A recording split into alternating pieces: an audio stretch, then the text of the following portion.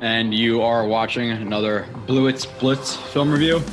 He has that ability to, trust me, he definitely does. Just his ability to catch balls outside of his frame, his leaping ability, his ability to hang in the air, his yak ability, it's all there. Lowers his helmet, low man wins, bang, rocks a guy. Hall running free, Brees Hall inside the 10, he's gonna score! The corners all do their job. You know, if you look at the picture right here, lock. 3rd and 1. Stevens always drilled. What a great defensive play.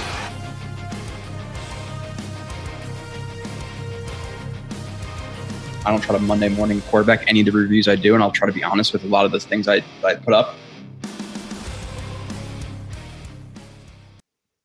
And you are watching / listening to another edition of Blitz. Sorry I was gone last week.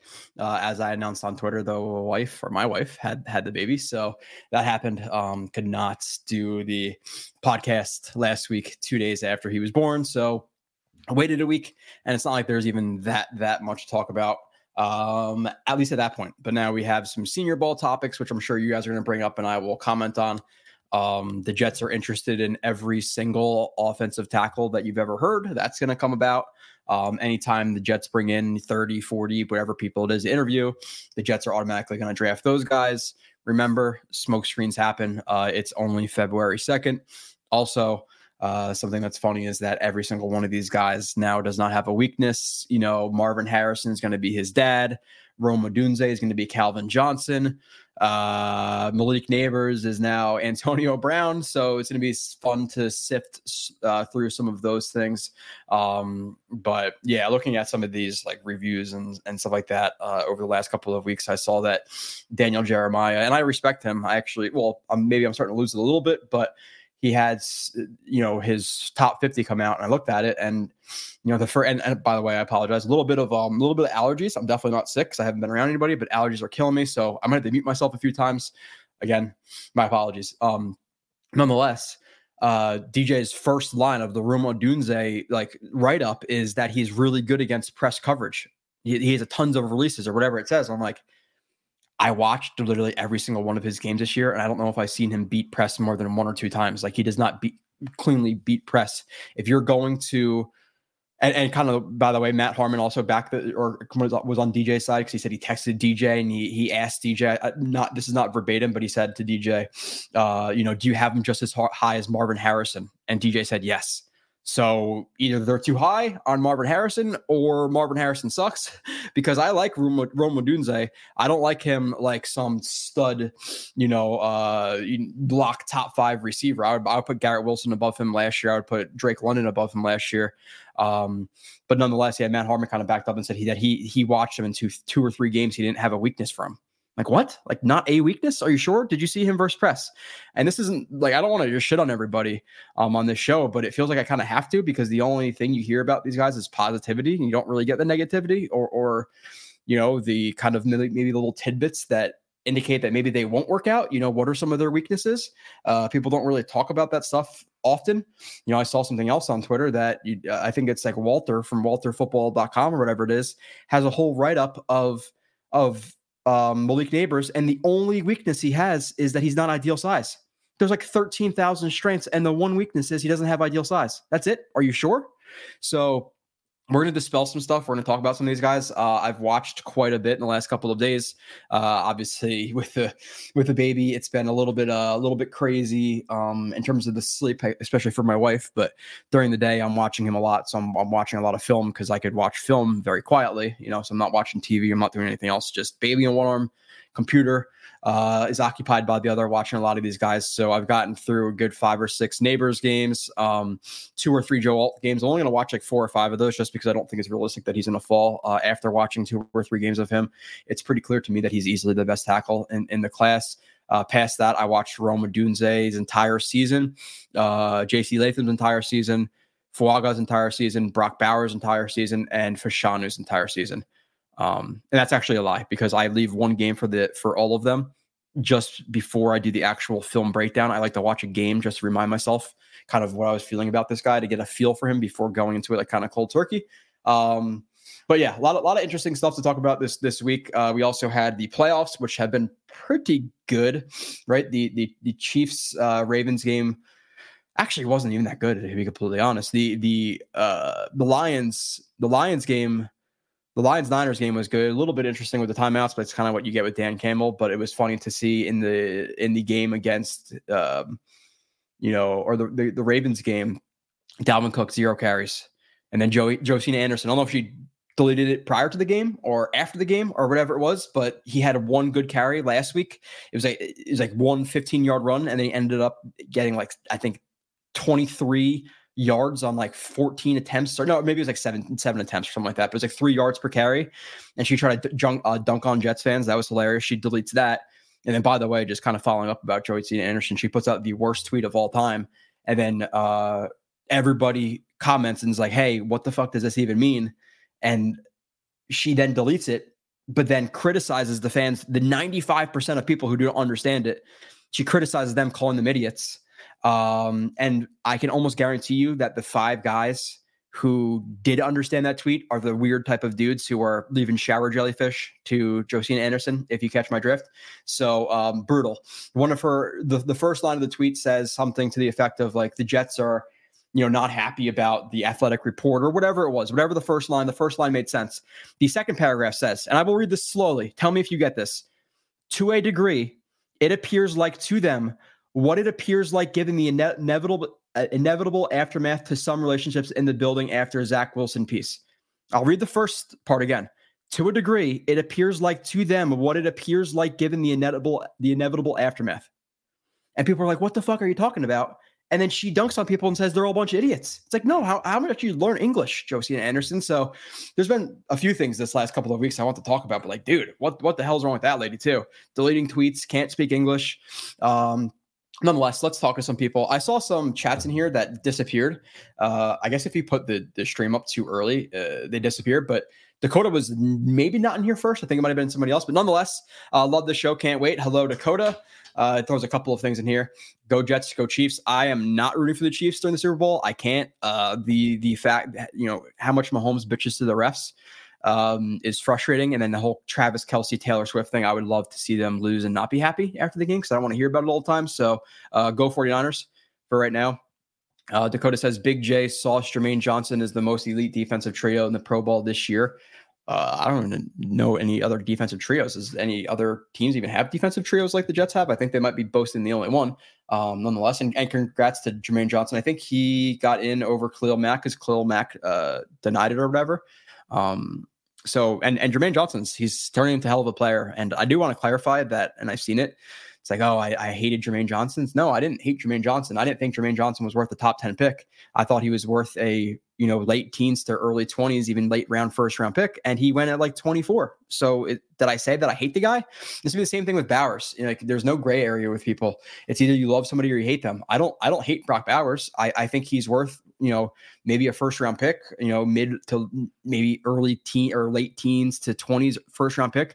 Do I think he's a lock, a top 5 guy, a Kyle Pitts, a real option for the Jets at 10? No. But does me saying that mean I hate the guy and he's never going to be a successful player? No. Top 10 versus 21st pick. Does that mean I hate him and he can never be successful? So it's just interesting to see some of that stuff between Big Q, Sauce, Jermaine Johnson.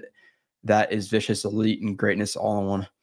Yeah, I plan on doing some reviews too. I plan on reviewing Q's season, Sauce's season, Jermaine Johnson's season, Tony Adams, Will McDonald, Carter Warren, Breece Hall, I think, are the ones I want to get done. But I definitely want to take a look at those 3 guys specifically. If I can only do 3, it would be Carter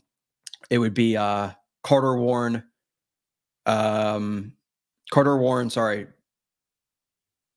Tony Adams, and then what's his face? Will McDonald. Those are the 3 I definitely want to do. So MM in here, Joe Blewett, the greatest Jets analyst of all time.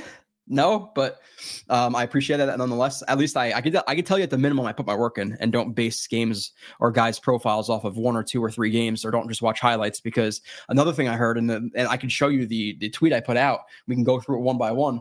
And eventually I'm going to have to start pulling just a bunch of clips up to prove people wrong about certain things, because like, oh, Brock Bowers is a monster contested catch guy down the field is just patently false this year. It's just false. He's not a good contested catch guy at this point.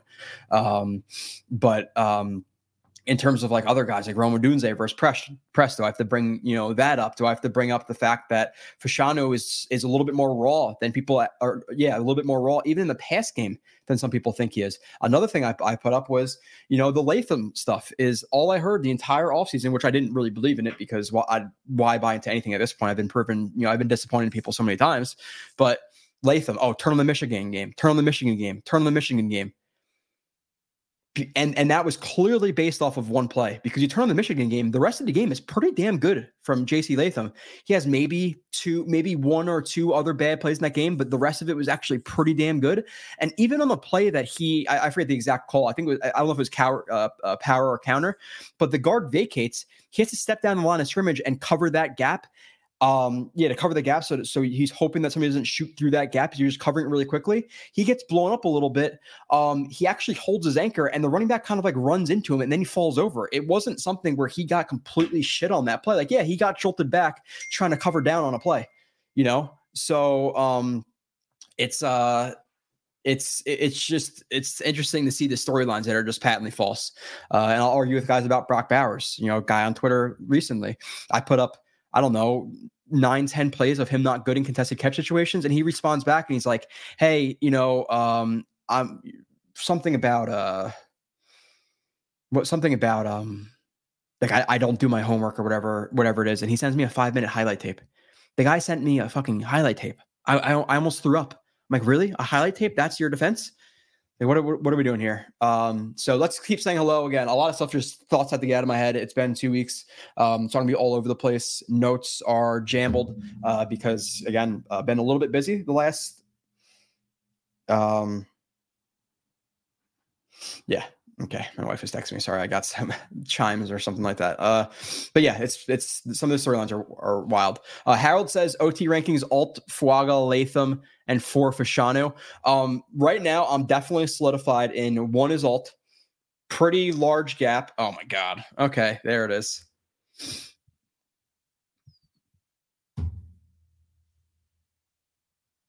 I appreciate it, Jan. I do. I was hoping you forgot. Jan reached out on Twitter. He's like, send me your Venmo, because I want to send you something. And Jan's a pretty generous dude. $100, man. That's clear. That's very, very far and away the biggest super chat I've ever gotten.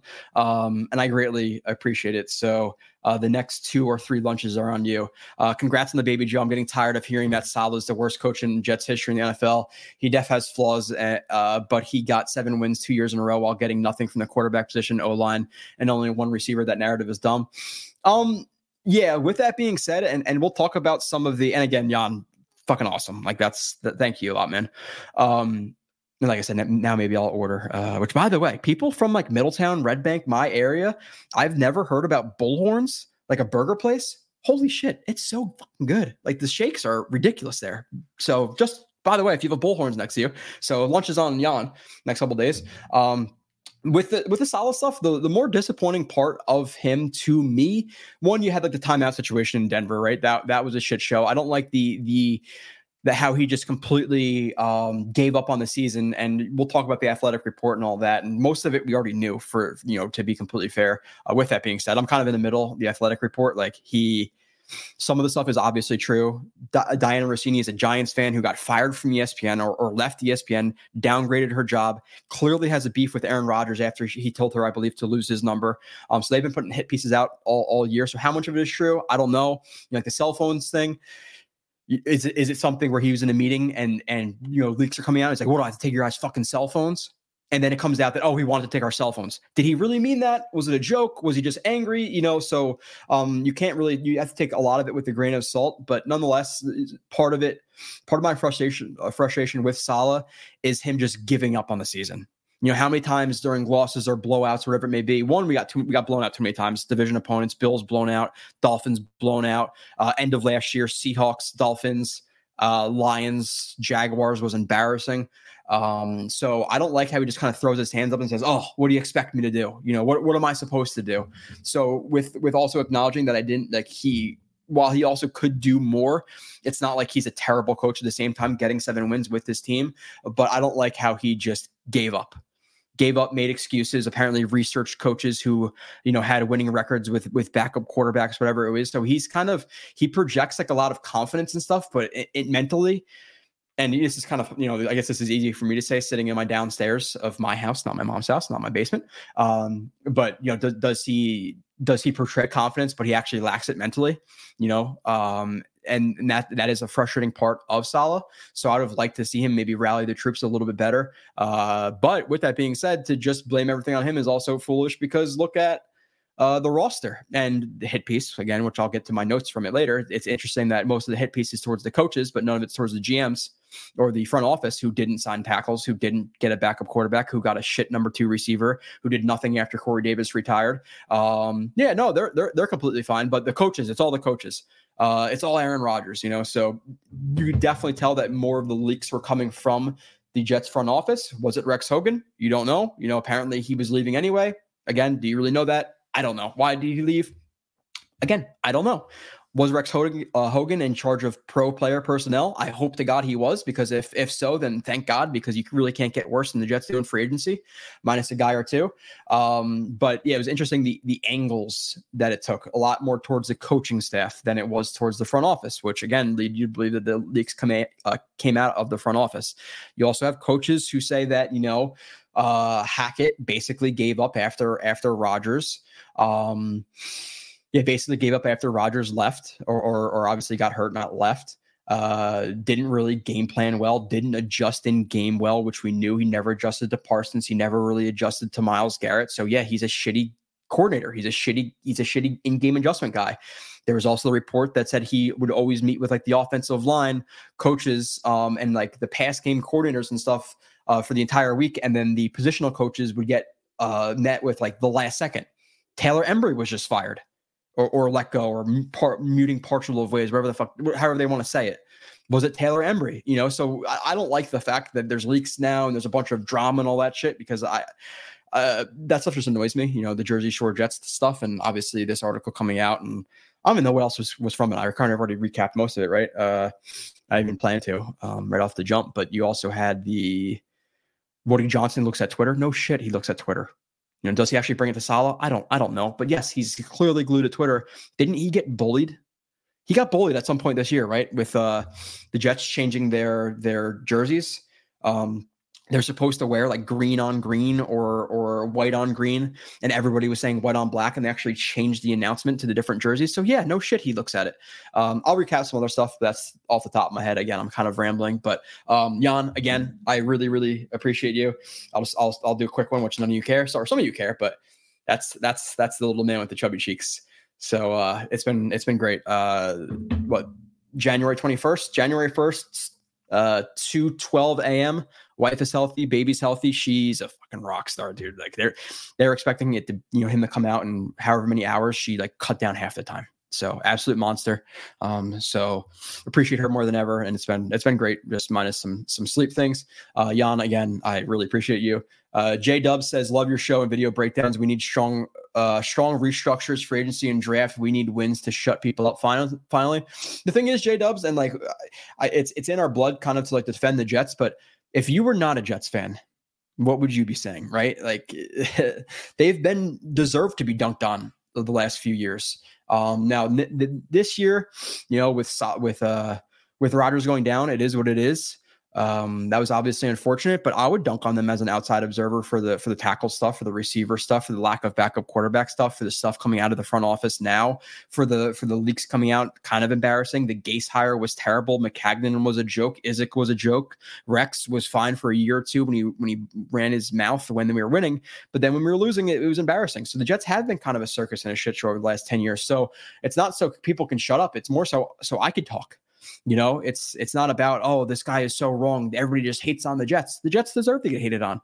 I would like to be confident and talk about football and, oh, the Jets can actually get into the playoffs. Oh, what do you think about the Jets matchup with, in the divisional championship game against the Ravens? Like, I want to be able to watch football past December and actually have like a strong rooting interest. And the last few years we've had a little bit more interest because we've had an actual shot. But prior to these last 2 years where, you're a little bit interested in December, you had the Jets starting 0-3, 0-4 all the time. And you're out of it by the end of September. The 2019 year, we lose the first game to the Bills, and then Darnold goes out, and with the mono, Browns game, you lose. The next game, you most likely lost. So like, I just want to be able to watch football in December and January and have a legitimate team to root for and not have to go through all this bullshit, whether it be the circus stuff, whether it be the injuries. It's just not fun. It's just not fun to talk about the Jets consistently. When they're losing, when they're winning in the offseason, when we can project and we could talk about, free agents, whatever it may be. Oh, by the way,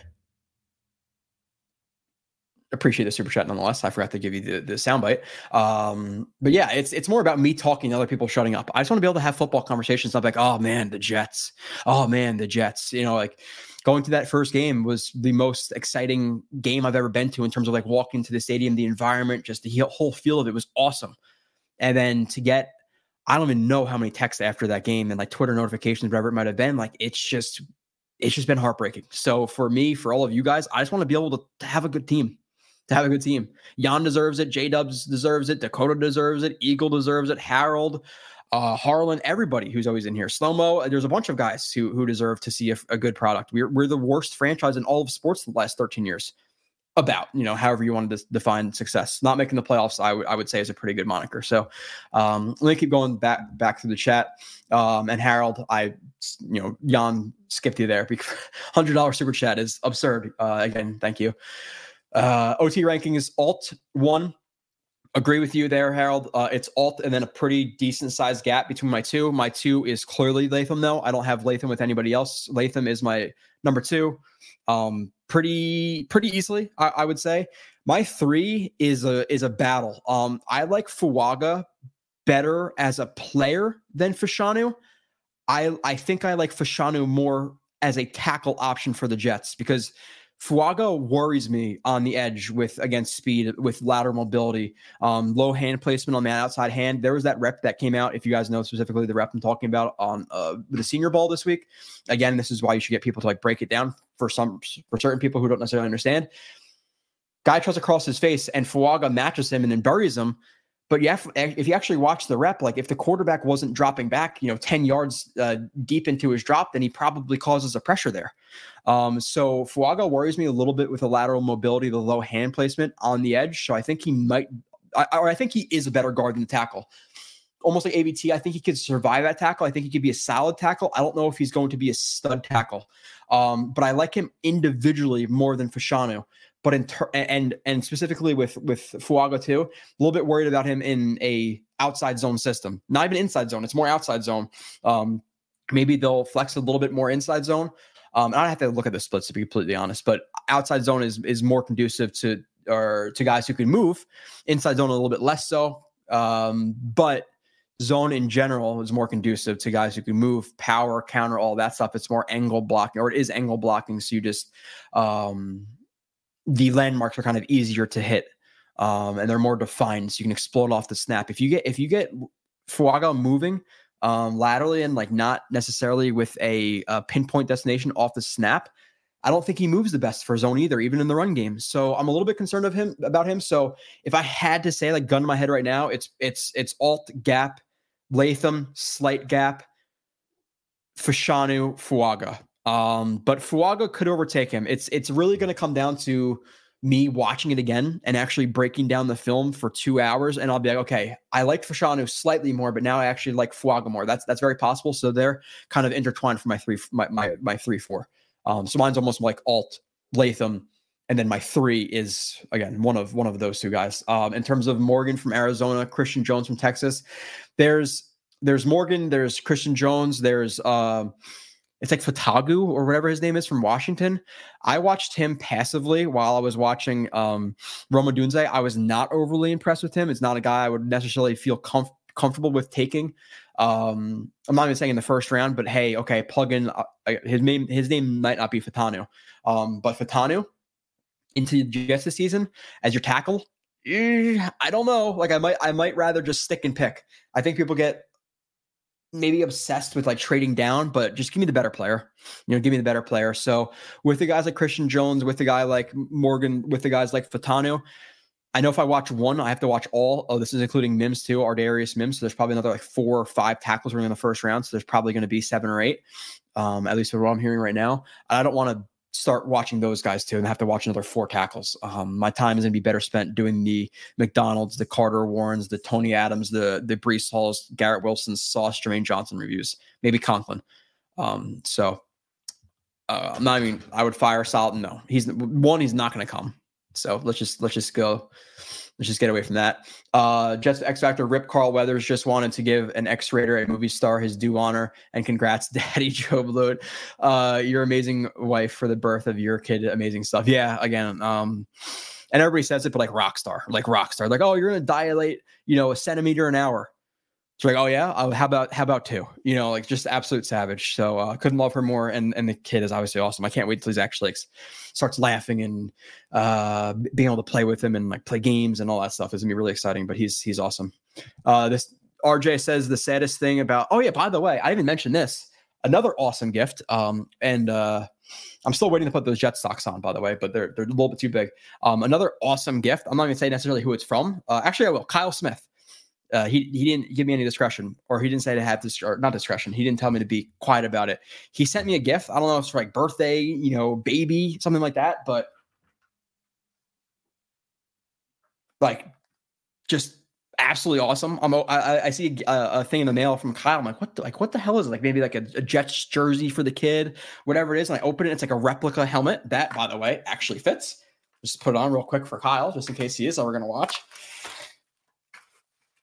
I should just do my stream like this. I'll do it for a minute. I still got to break in the pads a little bit. Maybe I should put this on with a visor for the kid when I'm changing the diaper. Which actually I'm not gonna wear this. Which has been interesting. There's going to be, if you never had kids before, there's going to be poop in places you don't expect it. Shooting across the room, leather couches, dressers, cribs, floors, blankets. I don't know how many blankets I washed in the first 2 days, because you just don't expect shit to fly out, but it does. So be careful. Slow-mo guy says, sup, Blewett. Hope you're having a good week. Oh, yeah, RJ, sorry. The saddest thing about the Athletic report, not one word, was not believable. Everything it said about Salah or Hackett, I thought, yeah, I could definitely see them doing that. But a lot of the report, like what, and I'll go down, obviously. I'll catch up in the chat. What from the report did we not already know? Like what? There was really nothing. Like, yeah, Salah threw his hands up. It was pretty obvious he did. Like he just bitched about it the entire time during the season. Like, oh well, Rodgers is down. So yeah, he kind of threw his hands up. Hackett sucks. Yeah, we knew Hackett sucks. What else was in there? Woody Johnson pays attention to Twitter. Yeah, we know that. The only thing that was like, oh, the cell phone thing, which again could completely just be him saying, "What do I have to take your guys' fucking cell phones?" And then Taylor Embry sneaking out back, yo, they want to take our cell phones. Like it's all about context. So yeah, I don't know. Sup, Blewett, hope you're having a good week, which by the way, too, it doesn't matter. Like you guys know my profession. There's a video out there. It blew up. It had like 200,000 views. And the title is, I can share it if you guys want to. Slapping a cop goes terribly wrong. It actually 99% of the comments were actually very, very positive towards us. And the 1% are just a bunch of idiots who have no idea one about laws or anything really. So yeah, if you want to watch that, I make an appearance or 4 or 8 in that one. So slapping a cop goes terribly wrong. So that was interesting. I saw that blowing up. So that happened. The baby happened. And it's been grinding film. So yeah, it's been a good week, a little bit hectic, but fun. All right, it's time for Blewett. What's up, Harlan? Yeah, I apologize being late. My computer is old, and I deleted a lot of shit from my computer, like I don't know, however many gigs of stuff, and I was having some problems with my camera working after that. I like deleted some type of something. I suck with technology. I deleted something. Also, congrats on the baby and 9K subs. Yeah, 9K is nice, but it's not 10. Right? Like once you get close to 10, it's like, damn it, like just give me 10. So I'm hoping with the free agency reviews, with the draft reviews, with the Jet player reviews, maybe I get pushed over. We'll see. The takes have been crazy so far. Draft season is in full effect. And I said this 2 weeks ago. My biggest issue with draft season is people standing so steadfast on their opinions that were built in 5 minutes. That's what frustrates me. Like even if you have watched most of Fuaga, most of Fashan, you say, hey, I disagree with you about this. I like this, and about him more, and I think it will translate better to the NFL level. Or I'll take the year of the raw Fashanu for the less high of a ceiling than Latham, whatever your reason may be. Okay, I'll have a conversation. But people saying, oh, you're a fucking idiot, you don't do your research, and then sending me a 4-minute YouTube highlight film, I know that's the only research they did, is just it's very, very frustrating. And then you just see people who just move with the tide. Everybody has the same opinions about players. There's nobody differs from each other. Oh, we all love Fashanu at first. Oh, we all love him. Now, the Jets are interested in Fuaga. He's having a great Senior Bowl. Now everybody loves Fuaga. And you'll ask people, oh, would you be happy with Fuaga at 10? Yeah, I would love Fuaga at 10. If you could ask a lot of people just to follow up, if you could follow up a lot of their answers with why, just why, a lot of people couldn't answer why. Just why. I guarantee it. They'd be like, Senior Bowl. Okay, well, what did you see on film? I don't know. So that's the frustrating part. That's the frustrating part because I know a lot of people depend on whether it be ESPN radio host or whoever it may be for their opinions. And these guys are doing very little research, and it's frustrating to me. So it is what it is. And that's what makes me, I'm sure people don't love that about me, that I will call some of that stuff out. And it might not make me like so cushy with other people because somebody would be like, hey, I like this guy. And I'll ask them why. Why? Shit, I didn't think you'd ask me why. I don't. Well, then don't conversate. Johnny Football, going to watch Joe Blewett. Enough of this crap. Okay, yeah, sure. I'm assuming you're talking about other crap. Are you talking draft stuff? I don't know. This from Eagle, the so-called scouting department is so trash on Twitter. It would take you a lifetime to straighten that mess out. Dude, it's just I don't trust anybody, and I try to go to certain people who I trust. But it's not a lot. It's really not a lot. There's a lot of people who I respected who had Evan Neal as the number 1-2 player in that draft. I can't really respect your opinion about offensive linemen after that. I'm sorry, I can't. How is he the number 2 player in the draft? That draft, he was terrible. Treylon Burks, same thing. There's plenty of players. There's players I miss on. I would say one of my bigger misses so far is Icky. I liked Icky. With that being said, I thought Icky should try tackle and would be a better guard. It hasn't worked at tackle. I would be curious to see how he played at guard. I can miss there. Kyle Hamilton, I was saying was not necessarily worth like a top 5 pick. I didn't want him at that spot, and I thought he was a little bit overrated. He's been really good with the Ravens. So yeah, you have misses, and there's slight misses, but when you can see that misses are from lack of research, it frustrates me. Or when I can tell you wrote a scouting report and I know that you didn't watch because something is just it's not objectionable. It's just patently false. Roma Dunze versus press coverage and saying he's great and he has a lot of releases is just straight up false. I don't care what anybody says, it's false. And I'll show you if I have to. It is false. He's not good against press coverage. Now, if the numbers, Matt Harmon, whoever else just, I guess, looks at numbers, if you go and if a press win is him getting pressed and then him winning a contested catch ball, if that's a win versus press, then okay, I think your statistical system is flawed. A win versus press to me is creating a yard or two of separation or getting the proper leverage that you want. Roma Dunze releasing, getting squeezed to the sideline 5 yards and then him catching a ridiculous ball is not winning press first to me. So you could tell who watches, who doesn't. And it becomes very obvious at this time of the year. It does. And I sound like an asshole, and I guess I am, but I guess I need to be the asshole at times, right? Or at least I feel like I do, because I don't like just seeing laziness. What's up, Joe? What's up, Christian? Congrats on the kid. Yeah, it couldn't be better, man. I'm excited for the next one already. Harlan, well, actually, give me a minute. I need a minute because we're not sleeping great. But I amp cheese. If Saleh gets fired, Bill Belichick is the last person I want for head coach. Yeah, it's not gonna happen. Josina? Oh yeah, right. What the hell is even that? You blew it! You're right. I gotta get the soundboard more in there. I apologize. Quarterback. That's always been my favorite one. Diana Razzini still has a vendetta against Rodgers for blasting her.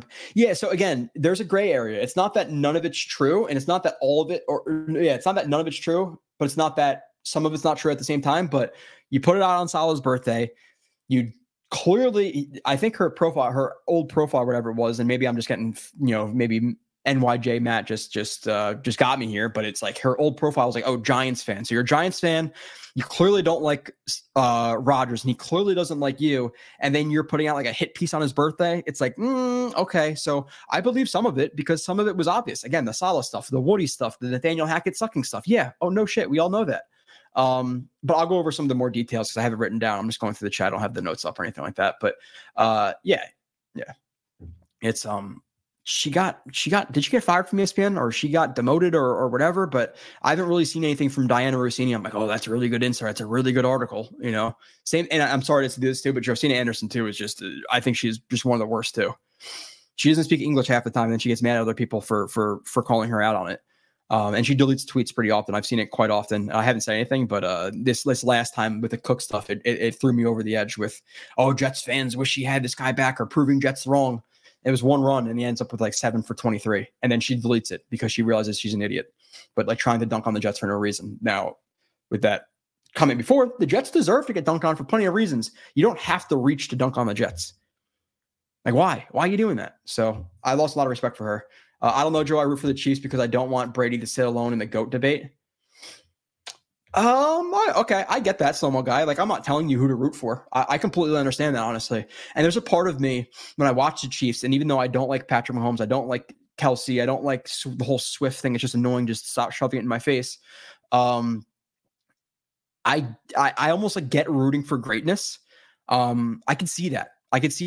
Whether it be in basketball with like Jordan, and I'm not going to say LeBron because I absolutely hate LeBron for plenty of reasons. But like I get not liking guys, but also rooting to see greatness. Like Tiger Woods, I hate golf. I really don't like it, but watching him play, I'm like, I want him to win because I want to be able to say that I watched the best of all time, or I want to be able to like be in that conversation. So I understand it with Mahomes. I just don't like how much he bitches to the refs for calls when he undoubtedly gets more calls than other people. And then past that, again, the Taylor Swift stuff is just brutal. I don't want to hear about it anymore. So, Captain K Techno, hi Joe, looking forward to Ireland's biggest Super Bowl party.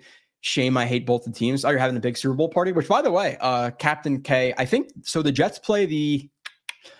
I know you're a bunch of different. I think it's always you. I forget. Like sometimes you're in like Asia. I think like sometimes you're in Ireland. I forget sometimes, so I apologize. My memory is just shot sometimes.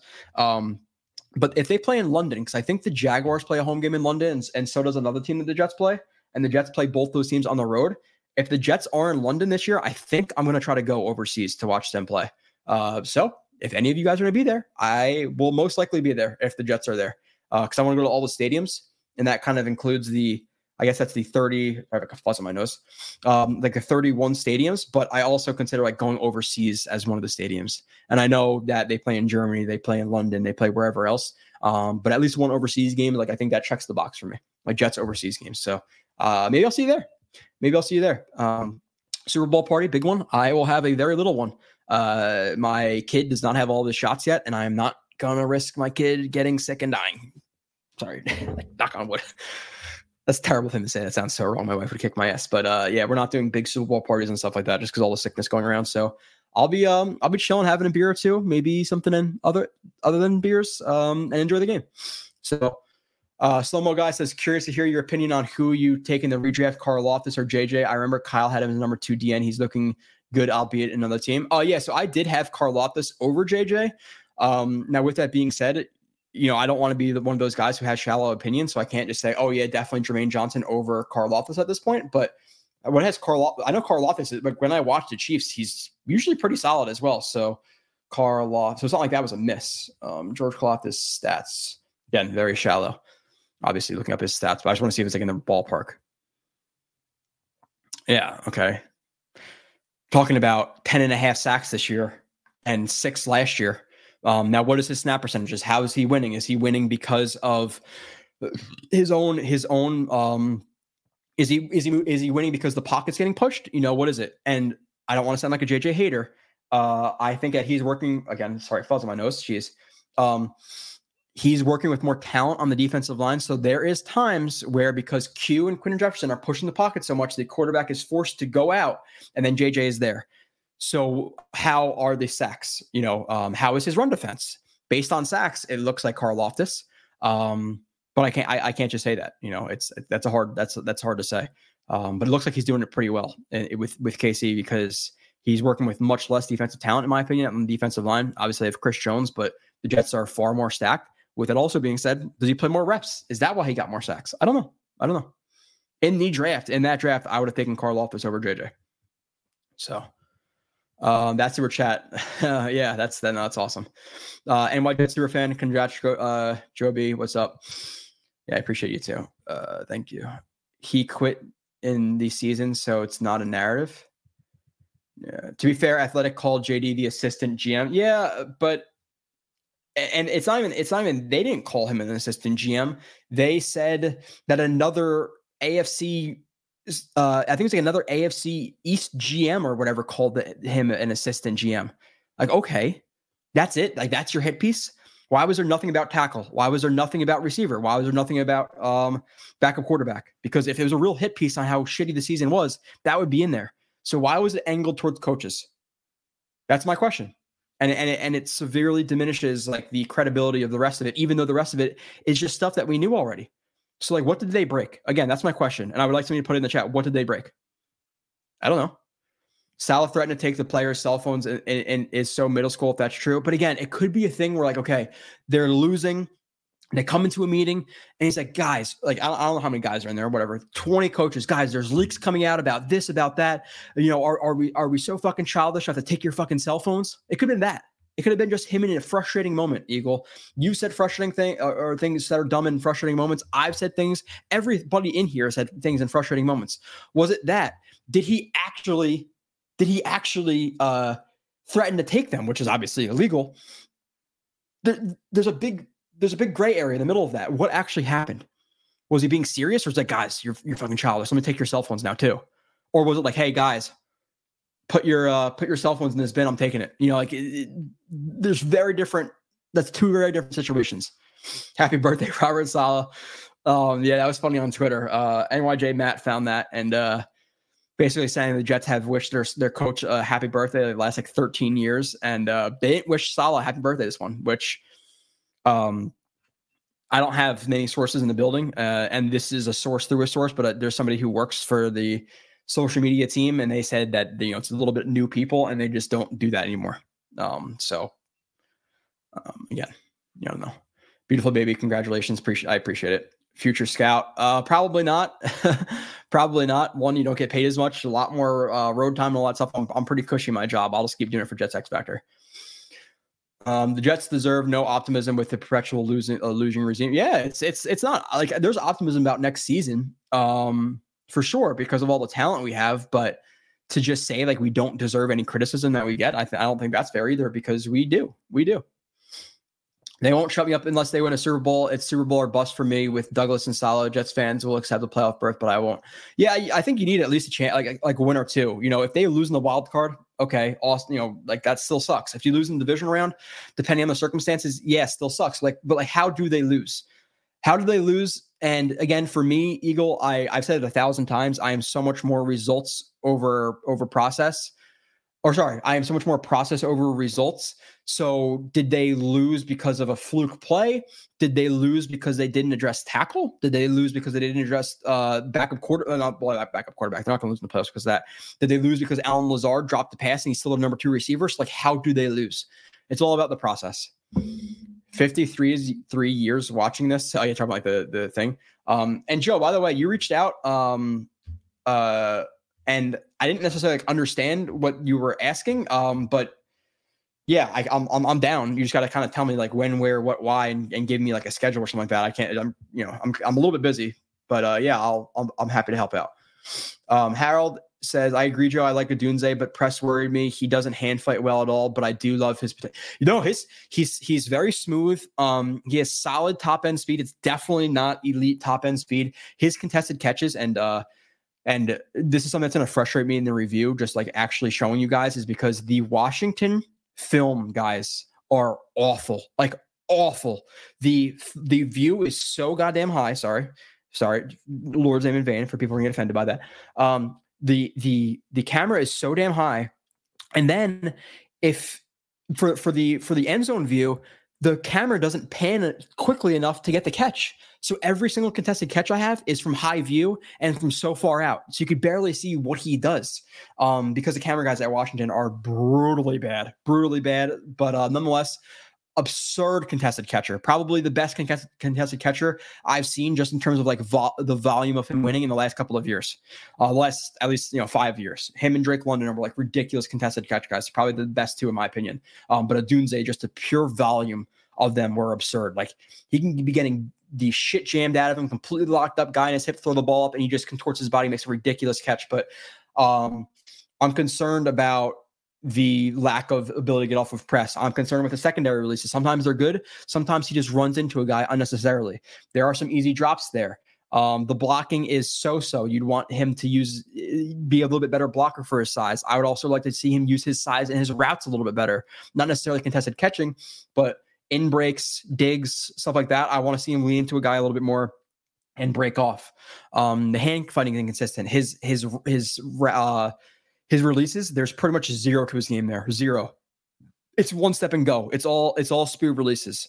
His releases are brutally bad in my opinion, just in terms of the lack of variety of them. So I like the potential of him because of the contested catching, because of how smooth he is. I think he has some smooth acceleration. I also think for his size, 6'3", 215, he's able to get out of breaks really well considering his size, even with poor technique. So he excites me for what he could be, but I'm not enthralled with him. Like I don't love him as a prospect necessarily. Like I would take Drake London over him. I would take Garrett Wilson over him last year or 2 years ago. Sorry, last year's receivers I can't speak on because I didn't individually watch them.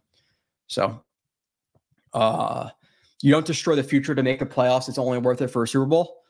I don't know what's that in relation to, but any thoughts on our Darius Mims or our Marius Mims? I've heard very raw. Again, I didn't really watch him, so I'm not going to speak on it, or I'm not going to speak on it without prefacing it by saying I only have opinions from some other people I respect, but very raw, super high athletic upside. He's only started 7-8 games in college. That's very concerning. So you're going to be looking at a guy who's most likely going to take a while to develop in the NFL. Do the Jets have the time to develop a raw tackle? Probably not. So for me, I get the trading down and stuff like that. And if you have Latham, Fuaga, Fashanu as, let's just say, B pluses, and then you have guys you think will be available at 21, Morgan, whoever it may be, and they're Bs, but you can get a second round pick to trade down, a second and a third or whatever it may be, then okay. But maybe against the popular opinion, I'm kind of just stick and pick. Just get the best player. We need better players at this point. We don't need guys who need to develop anything like that. Get the guy who's pro ready. Like even Latham. Latham versus Fashanu, who, funny now that people are backing down on Fashanu a little bit. But Latham to me is much more pro ready than Fashanu. Fashanu and the run game is brutally bad sometimes. Brutally bad. And even in the pass game, there's some plays I'm going to show when I do the reviews of him getting bull rushed or him getting stood up by linebackers because he's pretty technically savvy, but some of the things he does or some of the things he did are only going to work in college and not necessarily at the NFL level, especially if you only have a fastball and you don't have that changeup. And in the pass game, I don't think he has enough. He has changeups, but he didn't display them enough for Shanu. So I think he's rawer than people realize too. But what about Patrick Paul in the third? See, like I know people will be like, yeah, sure. But why? Like, why are we going to grab a developmental tackle? We have to see what Carter Warren's still going to be. Max Mitchell is still the developmental guy, but in a season where it's Super Bowl or bust, or at least playoff win or two or bust, you want to go with a third round tackle? Why? And considering that you have some guys in free agency who are going to be available, and I'm hoping the Jets, ideally, they go into the draft and you pick up two tackles. You pick up, I don't know, Onwenu and Jonah Williams, or you pick up Onwenu and somebody else who's a little bit lesser. Let's just say George Fant, and re-sign back and you're a little bit more comfortable there, where it gives you some flexibility in the draft. That's ideal. But looking at free agency, it seems like there's going to be a receiver who's legitimately who's going to be able to come in and like plug and play that number 2 spot. Maybe it's not Pittman, maybe it's not Evans, maybe it's not Higgins, but could it be a Calvin Ridley? Could it be a combination of not necessarily filling it with one guy, but filling the 2 spot with like 2 decent guys with Boyd and Samuel? Like if the group was, Samuel, Boyd, Wilson, Lazard, and then if you drafted on the 3rd round, okay, it's not something necessarily to write home about, but it's good enough with Rodgers. But with all that being said, I think that there's more avenues in free agency to address receiver where tackle in the 1st round is still going to kind of be a necessity. So, and with that being said, kind of to put another point on top of this is it's not like Dunze is a slam dunk receiver at 10 for me. Brock Bowers, I'm not doing at 10. Again, I know people are going to criticize me for that, whatever. 2 streams ago, I pulled up 8 or 9 plays of him just not being good in contested catch situations. His route running looks good at times because he's so fast in and out of his breaks because of his athleticism. But the actual technicality of it is not there yet. So he can't run routes great. He can't contest. He can't get balls contested catch wise. He can't block in line. He can block linebackers. He can block DNs. Kind of like crack block. He can block safeties. But if you're talking about him like one-on-one block at DN, that's not there. So he's kind of like a jumbo wide receiver who can crack block, but then he's also not receiver fast in terms of like top end speed, top end receiver guys, and who can't contested catch. So you're drafting him for Yak. Like that's his only elite thing to me right now is Yak, and he moves well. But he's not Kyle Pitts. He's not Kyle Pitts, people. And again, I can pull up plays if you need me to. Just him. One, he's not great at tracking the ball, so it's not even the actual point of contested catching. There's times where he's looking for the ball and he just completely paces it and then goes up for one hand and drops the ball because he didn't just anticipate the ball's trajectory as well as you should have. So he's not a good tracker. He can't contested catch. And don't pull up the one. Somebody will tag me in the one play he made one-handed. Okay. It's one play out of the other 8 or 9 I watched. He didn't come down with him. So I'm not drafting a guy at 10 for Yak. I'm sorry. I'm not. Like, I'm okay with Conklin and Ruckert there. The only receiver I would consider drafting at 10, and it's all obviously dependent on the situation, is Neighbors. I like Neighbors for sure. I think 6 games deep. I still have to watch another 5 or 6 of him. But I like him. There are some problems with him. I think he's really good acceleration. I think he's really quick in and out of his breaks. I think his top end speed is probably a little bit overrated. I think he gets there very fast, but he's not like a 4.29 guy. He might be like a mid 4.3 guy, which is still great. And even if it's maybe a little bit higher, it's all about what's on the field. It's not necessarily the underwear Olympics. You could, Denzel Mims ran a 4.3. Was he a 4.3 guy in the NFL? Absolutely not. Was he a 4.3 guy at Baylor? No. You can run fast. It's all about football speed. So I think his top end speed is very good, not elite. There is sometimes he slips out of breaks. There's some body catches that I don't necessarily like, but his releases have a lot of potential. His quickness, his yak, his effort in blocks. I like Neighbors. So if he was there, okay, depending. Like, do we have Fant and Nwenu and you're hoping for a tackle, but oh my God, Neighbors fell. Let's take Neighbors. Okay, I'm cool with it. If you go into the draft and it's Nwenu or Trent Brown or whoever and nobody else, Neighbors versus, Latham, you might be forced to take Latham. You might be forced to take Latham. Even though I don't think Neighbors is going to be there realistically. Apparently, the Giants need him. I think the Giants are picking out like 5 or 6. I don't know their offensive line needs. I think if you need a receiver, skipping on Neighbors is pretty silly. He's a pretty good prospect. He's a pretty good prospect. Okay, I'm gonna keep going down. Nice helmet. Yeah, dang MVP Kyle. Yeah, it's awesome. Like I said, I might put a shield on it. I might put a shield on like one time, just get like a smoke one, and then when I'm changing the kid's diaper, just one day, just do it while my wife's gonna walk out. I'm like, really, like fucking really, but I kind of want to play that out a little bit. So let's see. Using a top 10 pick on another guard would be a huge waste. If we want to move AVT to right tackle, we should just sign another mid-level guard to replace him inside and use the pick on a playmaker.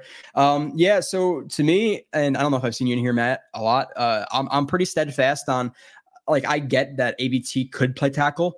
To me, ABT's ceiling at tackle and guard are much different. I don't think he's the same player. I think he could be a solid tackle. I think he could be an all-pro guard. Give me the all-pro guard. So yeah, in a terrible situation, or if you're forced to put him out there, then okay, it is what it is. But that should not be your plan A. Your plan A is keep him inside. Keep him inside. Do not put ABT at tackle. And again, I don't give a shit what the numbers say. He's not as good there. Great video. There's some chuckling. Oh yeah, we laughed at the guy who got slapped. We got laughed. And there's some things in there too. Like if you guys have questions about that, cause like I want to like there's some things that people just don't know about. If you have questions, ask me. Like I'll legitimately tell you. His guard was a little bit down. The guy was hammered. Tactically, not the best video for him. When the guy is, 140 pounds and he's hammered, you're not so worried. It is what it is. But yeah, he got slapped. that was funny. Okay. So Eagle Fang, I'm gonna keep moving down the chat and I'll go through all my stuff. And then after that, we'll see where we are. Oh, it's already 7:03. What is it? What is not being noted? Which, by the way, my sign is working now, people. I fixed the room a little bit, tiny bit. Let me see, actually. Let me fix that. That's a little bit better. Okay. What is not being noted the entire time is the players are all promoting themselves on X with Pro Bowls and awards, but they are not defending Joe Douglas and Robert Saleh. Yeah, that's another point too, Eagle, is you had the thing with Keith Carter a couple of weeks ago where Taylor Lewan calls him out and then Tristan Colon likes it. Mekhi Becton comments on it. Breece Hall, comments with like laughing emojis and people are like, oh, well, how do you know that he's not mad about it or whatever? It's like, it's pretty obvious. There's a bunch of players who are kind of seemingly not liking Keith Carter. So they're more outward in their displeasure with the coaching staff. You have Alan Lazard come out, which is another kind of comment about the article. They mentioned that defensive players were frustrated with Alan Lazard, basically calling out the coaching staff and defensive players like, dude, you're sucked on your bench. Like, shut the fuck up. Like, who are you to talk? Which I agree with. But the players are more prone to voice their displeasure with the coaching staff than to defend them. Like, nobody said anything this week. Concerning? I would say so. I don't think this is the staff. I just don't. And with Jan before, I don't think he's a terrible coach, but do I think he's the guy to win a Super Bowl with at this point? If I had to guess, I would say no.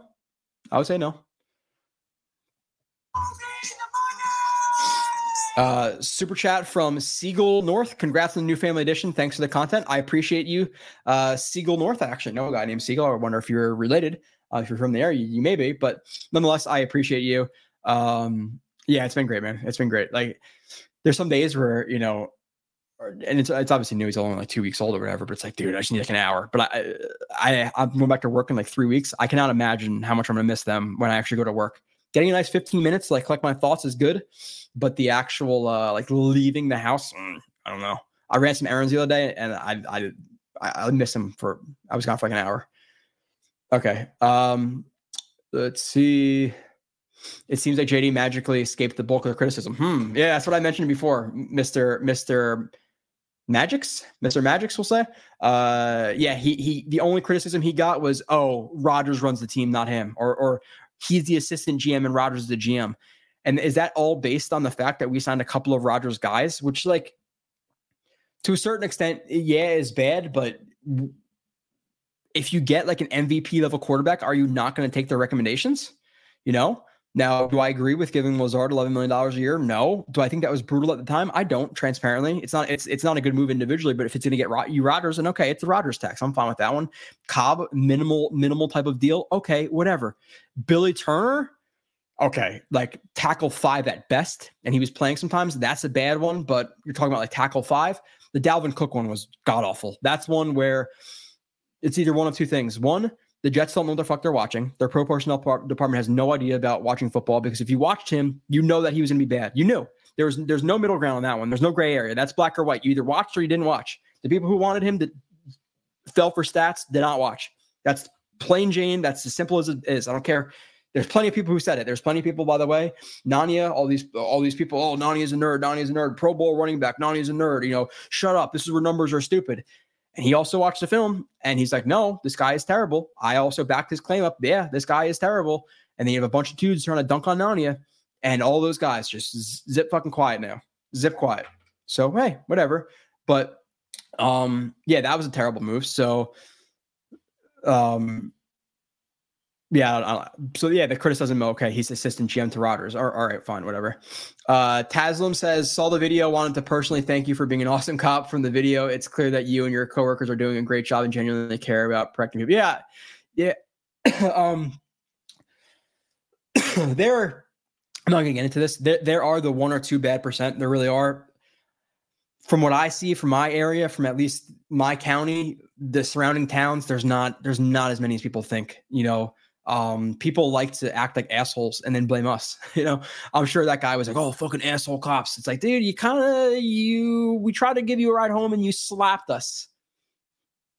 And then people in the comments were like, "Oh, aggravated assault. That's not aggravated assault. Aggravated assault is deadly bodily injury." Well, guess what, asshole? When you do it to a cop or a public servant, whether it be like a mail carrier, a fireman, whoever it may be, the charge goes up one. It's not an aggravated assault. It's like, yeah, this is just why you don't read comments or you don't really buy into stuff, because people are just stupid.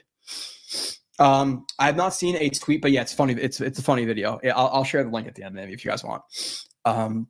I've not seen a tweet comment from Hall, Sauce, JJ defending Salah, their coach from blitzing media. Garrett Wilson's the only person that kept it real and said what was on his mind.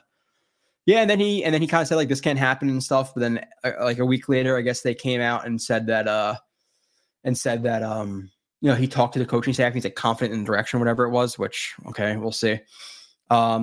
Law, the guy who sent the Bowers highlight reel as a rebuttal, and then saying he'd be laughing if he turns out to be good, as if his process was superior. And again, like that's kind of where I'm talking about, Slow-Mo Guy. Did I ever say that Bowers is never going to be a good player and he's terrible?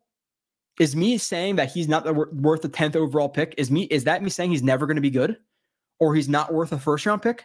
He might be worth 10 if the Jets didn't have Conklin and Rucker and we weren't trying to win the Super Bowl this year. Like, okay, I would understand that pick maybe, but this year, Bowers, no. So, I'm not going to pull up those plays. I guess, Slow-Mo Guy, you saw it. You can go follow me, JoRB31, but I put up those plays. I showed them 2 weeks ago in the stream, just the lack of contested catches the guys has, the amount of drops he has in easy situations, him getting blown up in the run game for people who think that he's Gronkowski and just going to block people out of the play. If you can't block a guy at Rutgers or wherever school it was, can he block, I don't fucking know, whoever we're going to play? Max Crosby, I don't think it's going to work out very well, him blocking in line right now. So yeah, that was his rebuttal. He's like, you didn't do enough research, all this stuff. Here's a highlight film. So you could say, I'm like, oh, thanks, dude. Thank you. Trump card. You beat me. Your highlight film, your Just Bomb Productions. Like, what? Hope the Jets trade down from 10 and pick up some more picks. Again, Harlan, like, it depends. Who is trading up one and who was there? What are their grades? What are your grades in terms of, okay, the tackles you'd expect to maybe be there at 10, let's say Fuaga Latham or Fashanu versus Morgan versus Fatanu, I think is his name, versus Mims. If the grade is drastically different, like, yeah, I like extra picks, but at the same time, like, we kind of need to plug a hole, like the tackle hole with a solid player. So if it's going to come at getting the worst player, but then also getting like another decent developmental guy in the second round pick, like, just give me the one better player. Like, the Jets have a few massive holes to fill. I don't want to like kind of fill it, because like a Mims or a Morgan or one of those guys, like, they kind of fill it. Even a rookie in the first place kind of fills it, because there's a lot of gray area. How does he take to the NFL? How does he adjust, etc. But now you downgrade that for a lesser prospect. Are you really filling a hole? Like, and I'm not saying this is you, Harlan, but we know what happens in mock draft and all this stuff is like people just like filling holes. Like, okay, we need a tackle, we need a receiver, we need a D tackle, we need a backup running back, we need a safety. Player. Holes are filled, we're fine. It matters about you also have to take into effect the substance, like how good those players are filling that hole. We need a good tackle. So if there's not a huge gap of those players, fine. From what I've seen of Fatanu, let's say it's like, okay, I don't know the trade chart like off the top of my head or anything like that, but like the Jets are at 10, they trade down to 16, they get a second round pick. Let's say they get pick 56. Latham versus Fatanu for me for a second round pick, I'm probably not taking it, so it kind of depends. It does. I don't want to just fill a hole to fill a hole. I want to fill a hole with a good guy. 2.5 months until the draft, five different riders will move up into the top 20. Yeah, guys will fall, guys will rise. That's undoubtedly true. Undoubtedly true. At least you're an honest asshole. Congrats on the baby, RJF Media. Dude, like, it's fine though. Like, and I know that I've seen reviews about my shows and stuff. It's like, oh, not for everyone abrasive. And I completely get that. Like, that's fine. And I know that's maybe like, you have a big round table of Jets content creators. I'm not on that. Is there a reason? Is it because I speak my mind and I actually watch? I don't know. And I get along with a lot of those guys. I've been on Green Bean Show. I've been on Boy Green Show. I've been on Jets Media. I've been on Ryan. I've been on Let's Talk Jets, all that stuff. But I don't think people always appreciate the honesty. Not even the honesty. I think they try. I think so. I'm not even saying individually people. I think they try to be honest. But I think a lot of people just go with the emotions. They go with the wind. And I don't like going with the wind. That's specifically why I did this. I used to do Jet Nation, and I'm not talking shit about Jet Nation because I love Jet Nation. They gave me my start. I started a podcast with a guy named Brandon Dowling, or actually, sorry. So the long story short is Brandon Dowling was on a podcast with a solo on Jet Nation. I called in, talked to him about whatever it was at the time, Geno Smith, Mike Vick, whatever, 2013, 2014. After the show, he like messages me and then basically asked me to be co-host. I was co-host. We talked about basically 5 players, like Muhammad Wilkerson, Sheldon Richardson, Geno Smith, and the other 2 or 3 top players from the team. Like, this feels like very like stupid, and I don't like it. Like, I want to have a more in-depth understanding of both football and the team, because I'm only really talking about a few guys. And then I think I did it with Vinny, or I separated from Dowling and I went to Vinny. And then after Vinny, I was in with Glenn, who's still there. And I still didn't feel like we were necessarily getting into the film enough. I left Jet Nation for TOJ to do like more film-based stuff. And that's when I started watching coaching clinics and reading books and trying to figure out like how to actually scout and review players. And eventually I ended up leaving there because, whatever. JetX is the place for me. But I was doing like the radio host stuff at first, the ESPN stuff, the very shallow opinions with no backing. I just think that with 95% of the opinions out there, if you were to ask why, they couldn't follow up with why. And I'm not saying that's podcasters. I'm not calling out the Jets content community, because most of it is very, very, very good for what it is. But if you're going to rely on opinions that aren't based with any substance, it was frustrating to me. So then I decided to actually watch, like actually learn how to do it. And I'm not Bill Belichick. I'm not even Coach Vass or anything like that. But I don't like being shallow. I like being in depth with stuff. I don't know. I sorry for like steering off there. Some people are like, oh, click off, whatever. But it is what it is, man. It is what it is. An honest asshole. I'll take that. I'll take being an honest asshole. I'll take my smaller niche of people. I'm cool with that. What do you think of the firing assistant GM Rex Hogan? It was a mutual parting of ways. Was that a nice way of saying firing? Why was he fired? I don't know. Did he want to go explore other opportunities? Why did he want to explore other opportunities? There's really no way to know. I could tell you, and I can find it. If he was in charge of pro player personnel, then thank God he's gone, because awful free agencies the Jets have had, like just dreadful. Joe, if the Jets play in London and you come over, I'll meet you up and we will have the best time. I'm going. I'm telling you right now. Like it's and unless something negatively unforeseen happens, which won't. I'll be there. I will be there. If they play in London, Germany, wherever it is, I'm hoping London, because I've never been to London. I've been to Germany, even though Germany is fucking awesome. By the way, best beer country in the world, in my opinion. Blows Ireland out of the water. I'm sorry for people from Ireland, but just having Guinness and was it like Smittix at every place, not good enough. Germany, you go to beer, like you go to any place, and the beer menu is like yay long, and they're all amazing. So I would love going to Germany again, but I'm hoping for London. I'll probably be there, or I'm 95% sure I'll be there. Also, don't forget, Joe B. Karlaftis is 22 and JJ is 25. Karlaftis in 2 years will be even better. Yeah. Okay. Again, I would have to watch Karlaftis, but you're telling me 17 sacks in 2 years with less talent around him. Is he better than JJ right now? How do you quantify? I don't know, but that seemed to hit, at least that Karlaftis at least going to be a good player. I'm not saying he's necessarily even better than JJ. He's at least a good player. Beloved Peace says, it makes me think the front office is trying to save their jobs. Most Jets fans put the blame for the season falling apart on JD, which is weird that it was hardly mentioned. If I had to blame one or the other, well, Hackett's a part of it, right? Like Hackett, if you're talking about coaching staff, much more Hackett than Saleh. But what was the biggest problem with the Jets this year? Saleh or Douglas? Douglas. Get a backup quarterback. We said it since the day that we thought Rodgers was coming here. Oh, we have to get a backup quarterback too. Even in Zach Wilson's first year, we said you need a backup quarterback with this guy. You need a backup quarterback to show him the ropes. We didn't do shit. So we've been saying you need a backup quarterback for not just this year, 3 years. They didn't do it. Tackle, again, guy off of torn rotator surgery. Becton, who's been injured every single season, minus this season. You banked on him. Like Cook, Lazard. It was more the front office than it was the coaching staff, in my opinion, this year. So I'm late. Did you know there's no notification for your stream? Even though I opted for notifications, I had to type in your stream to find you. I'm probably getting canceled, right? I don't know. Did I speak positively about police and I'm getting canceled? I could see that. I could see it. I don't know. It could be I don't know, man. I'm not a technically savvy guy. I'm sorry, Kev, but Fridays at 6. I've been doing it every Friday at 6. Well, every Friday minus last week at 6. Contested catch guys that can't separate rarely work out in the NFL. Yeah, no, they definitely have a lower hit rate, RJ. You're definitely right. So it's concerning. It's concerning because he has the physical capabilities to be a good route runner. Like Mims had all the capability in the world. Good contested catch guy. But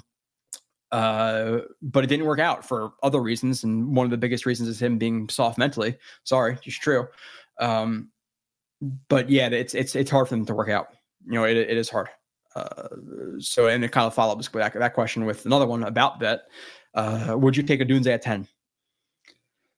It depends.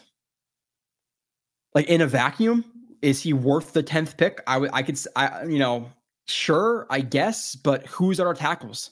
Because me taking him over Latham's not happening. Me taking him over Fashanu is not happening right now. Me taking him over Fuaga right now is not necessarily happening. Me taking him over Neighbors is not happening. So it would be a pretty bad situation for the Jets to have to take a Dunze, in my opinion. Now, could it happen? Yeah, sure. Let's say you get, Onwenu and Jonah Williams, and you're comfortable with those guys, and Neighbors is off the board and all those guys are off the board. Okay. I think I would take him. Is he like option C or D instead of A or B? Yeah. Yeah. Matt says, are there any later tackles that you think could play right tackle right away, maybe develop into a left tackle later? Like later tackles? I don't know, Matt. Again, I'm very transparent with that stuff. I haven't watched enough of guys to say, yeah, this guy in the third round. I could just list off names in the third and fourth round and say, yeah, these guys are good, and maybe they could, but I haven't watched them, so I don't know. Do I want to just pick a guy in the later rounds and hope it works out? No. Like, get that guy in the first round. Get him in the first round. Mid-first round, trade down, whatever it may be, get him in the first round. And also, the left tackle, right tackle conversation to me is largely overrated. It's largely overrated. Where does TJ Watt rush from mostly?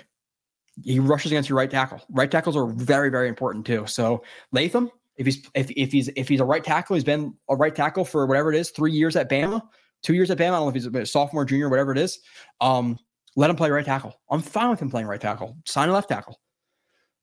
So it's largely overrated in my opinion, the left tackle versus right tackle thing. But I don't want to get a guy in the later rounds unless it was a situation where, okay, like I said before, you get you get another guy, and then you draft the guy in the third round. Okay, I'm okay with that situation. But to actually like sport off names of guys I've watched or anything like that, again, I just think it's shallow to give you a bunch of names of, and my only research would be highlight films and other people's scouting reports. Need to throw the bag at Tyron Smith. Just make sure we have a good backup because he'll probably miss a few games. Yeah, he's an option out there, RJ. But what is the contract? And one of our own now, Andrew Falco. I think it's Falco. Yeah, article out there. Again, just transparency.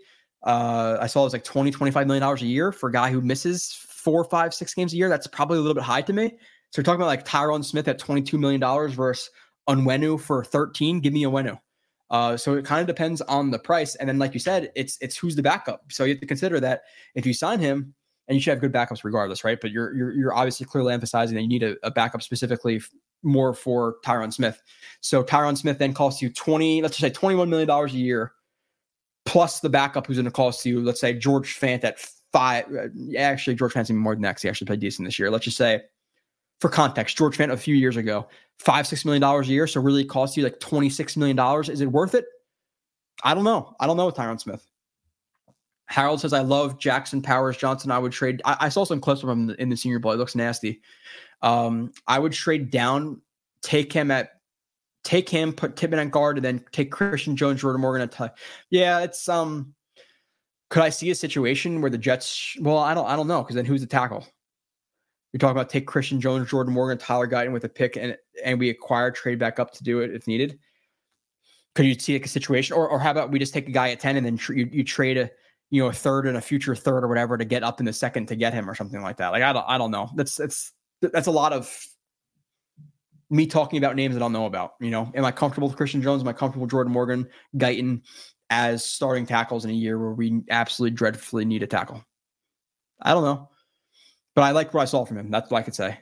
I can say that at the minimum. I watched some of him in the Senior Bowl, and he looks nasty. So and he moves pretty well for his size, by the way. I didn't anticipate him being as heavy as he is. So would you be reluctantly okay starting the season with Donovan Peoples-Jones and one rookie wide receiver? No. Donovan Peoples-Jones is like a 3 at best, and a rookie wide receiver. So you're talking about Garrett. Is that rookie wide receiver like Odunze or Neighbors? Is that enough though? Garrett Wilson, Donovan Peoples-Jones, and a rookie receiver? That's not enough to me. That's not enough. Give me if you're getting a DPJ, give me Boyd with him at the minimum, or give me if it's Curtis Samuel, DPJ, and a rookie wide receiver. Okay, it's not an A+. You didn't nail the receiver position. Do I think that Rodgers can get away with that and still win it all? I do. If that money that you didn't spend on Devontae, Pittman, Evans, whoever it is now dedicated to getting, let's just say, Tyron Smith for shits and giggles, okay, fine. But if you didn't address either with a big splash and DPJ is your answer, I'm going to be pretty pissed off. Do we cut Lakin this year? I think we saved $8 million if so. I actually looked it up, and somebody brought this up last week, Dylan, or 2 weeks ago. If it's a designated post-June 1st cut, it's $13 million. If I'm not mistaken, $13 million, you could find a better guard than him for $13 million. So yes, cut Lakin, please. Please cut him. Jealous of the Titans getting Bill Callahan. Yeah, he's a stud offensive line coach. I've watched one of his clinics. The dude's very smart. If the team respected Saleh, they wouldn't. I don't think they do necessarily, Side note, are you sleeping enough after having a kid? Yeah, enough. I worked midnights for 3 years where I slept, 3, 4, 5 hours of broken up sleep. Sleeping 5 or 6 now some days, it's fine. It's fine. Dan says, will Rodgers 100% walk if the front office fires Hackett and or Saleh before the season? Like retire? I just honestly, Dan, I don't think it's real. Saleh, no. Hackett, maybe. I don't think it's realistic though. It's not even going to happen. So I don't even pour any brain power into it. Wonder if JD might be using his front office to shift blame on, or his FO. To shift his front office, he had to shift blame on Saleh to get him fired, to give him a chance to hire another coach. Remember, this is the same organization that fired Bowles and kept McCagnon. Did they keep McCagnon? Yeah, they kept McCagnon, and then that same organization hired Gase and then fired McCagnon and kept Gase, and then hired Douglas. It was an absolute shit show.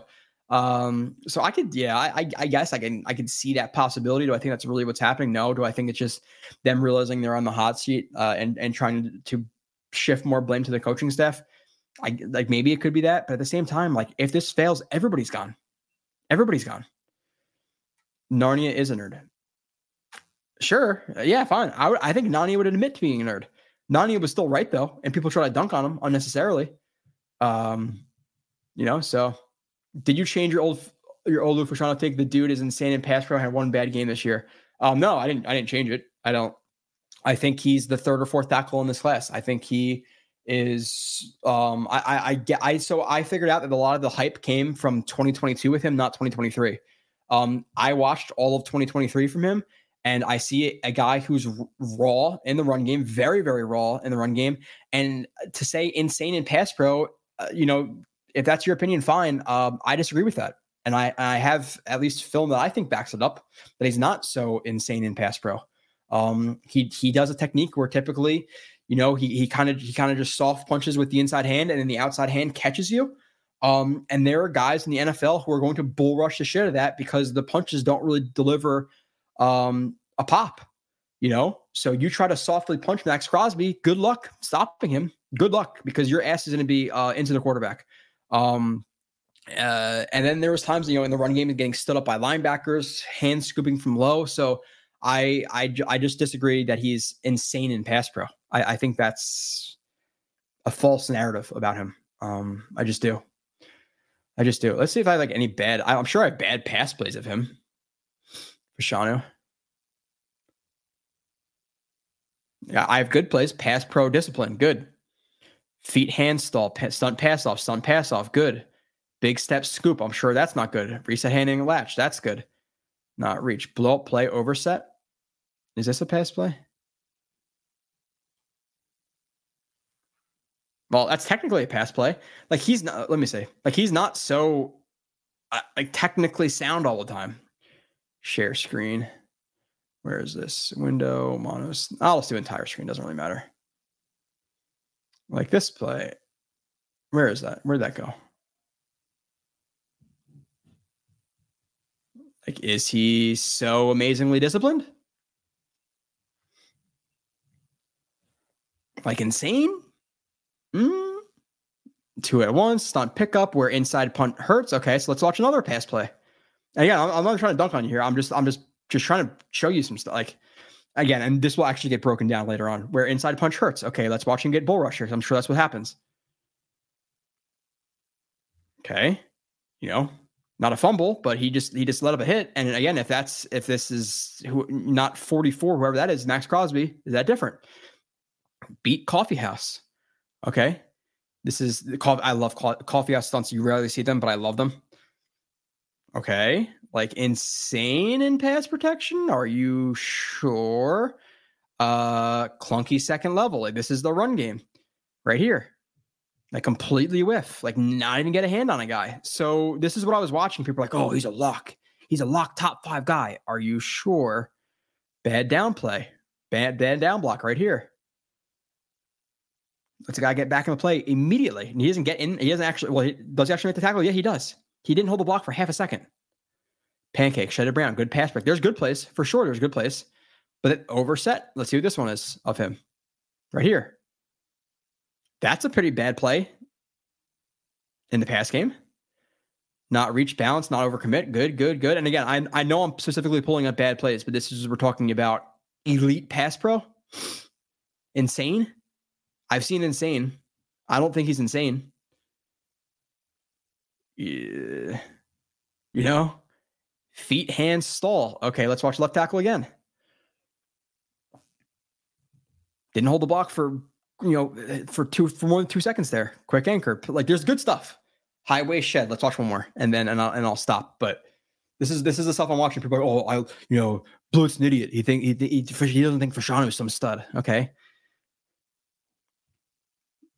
There are some problems with him. So, he's fighting for my 3rd, but individually as a player, he's my 4th, but I think he might be a better fit at tackle, tackle. So let me go back. I'm trying to show some people some stuff, but that's the people who are saying, oh, well, he's an idiot. Okay. Let's see. I'm an asshole. Must be why I like you. All right, Tyson. I like that. Y'all garbage, fix that horrible offensive line. Okay.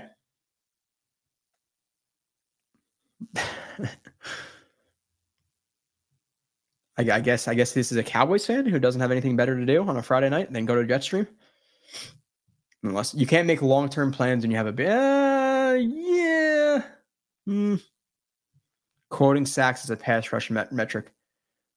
Are you talking about me in terms of Karl Loftus? And just to preface this up, I did specifically say that this is a shallow argument. I'm looking up stats. So I prefaced it, buddy. If you're trying to dunk, rejected. Because I clearly acknowledged that before it. And I brought up a lot of examples of why Even sacks could be different. Sacks are much different. One sack to another is one sack after 5 seconds, is one sack after 2.5 seconds. So, okay. David Morgan's just a troll or just an idiot, whatever, probably both. Come on, hoping Brownlee can get reps. I like watching his releases and he can go up and get it. It would rather, yeah, okay. Simoon, I'm not necessarily with you. Brownlee was hyped in camp, and then preseason he really sucked. Like, he got jammed all the time. And this is another thing I want to bring up too. And this is something that I can specifically mention because I talk about this all the time with Marcus Coleman. Go back and watch Sauce. Go back and watch whatever DBs we're breaking down. Sauce did like a good thing in quoting Brownlee Jr.'s film in terms of like, yeah, your base is very shallow pre-snap, and it's leading to, he didn't even say it, but it's leading to jump splits and him being off balance and him being on his heels. That's like a very elementary thing. What are DB coaches coaching at the collegiate level, or even in high school, even at the NFL level? Like, if you're seeing a guy's stance is that shallow and he's jump splitting every rep and you're not fixing it, you're a terrible DB coach. Like, that is elementary stuff. We're not talking about shuffles. We're not talking about weight distribution. We're talking about his feet being too close together. And he had to be corrected by Sauce on that. And you're trying to go into the draft. Like, what? Like, what are we doing? Like, what are the coaches doing? I don't know. I would take Pete Carroll over Saleh, Bill, and if you're talking about like, if I could just put him in his place and nothing else changes and there's no organizational dysfunction, where I take Pete Carroll over Saleh, 100%. 100%.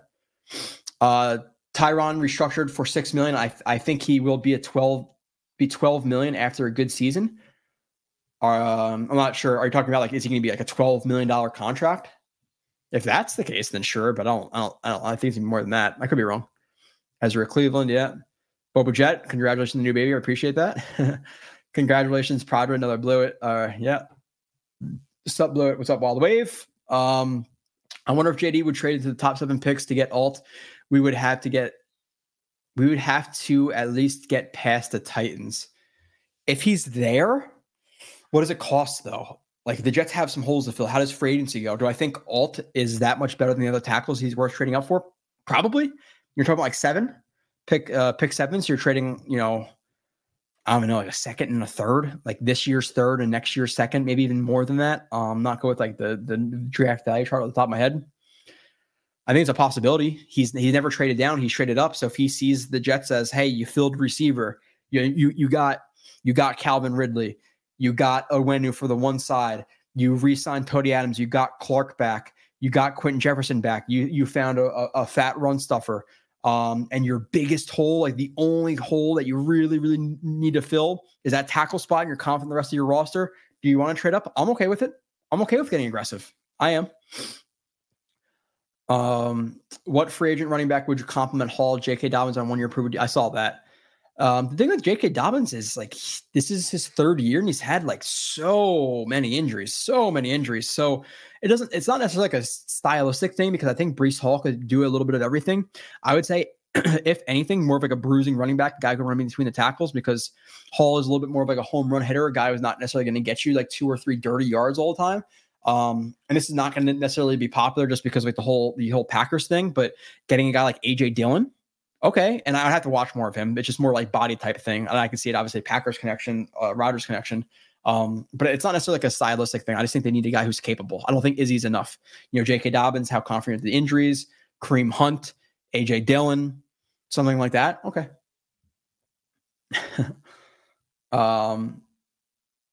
So he's given up, or I guess this is about Fashanu, 15 pressures and 800 pass blockings. And half of them were against Ohio State.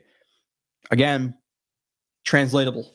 There are some, a hug technique. A hug technique might work against Rutgers. You go, you set, and instead of punching the guy, you just hug him, because you know that hugging him, he's not going to be able to move left or right, because you have him by the shoulder pads, and hopefully you quarter turn and get that back activated. Okay, that's awesome. You can control a guy like that at Rutgers.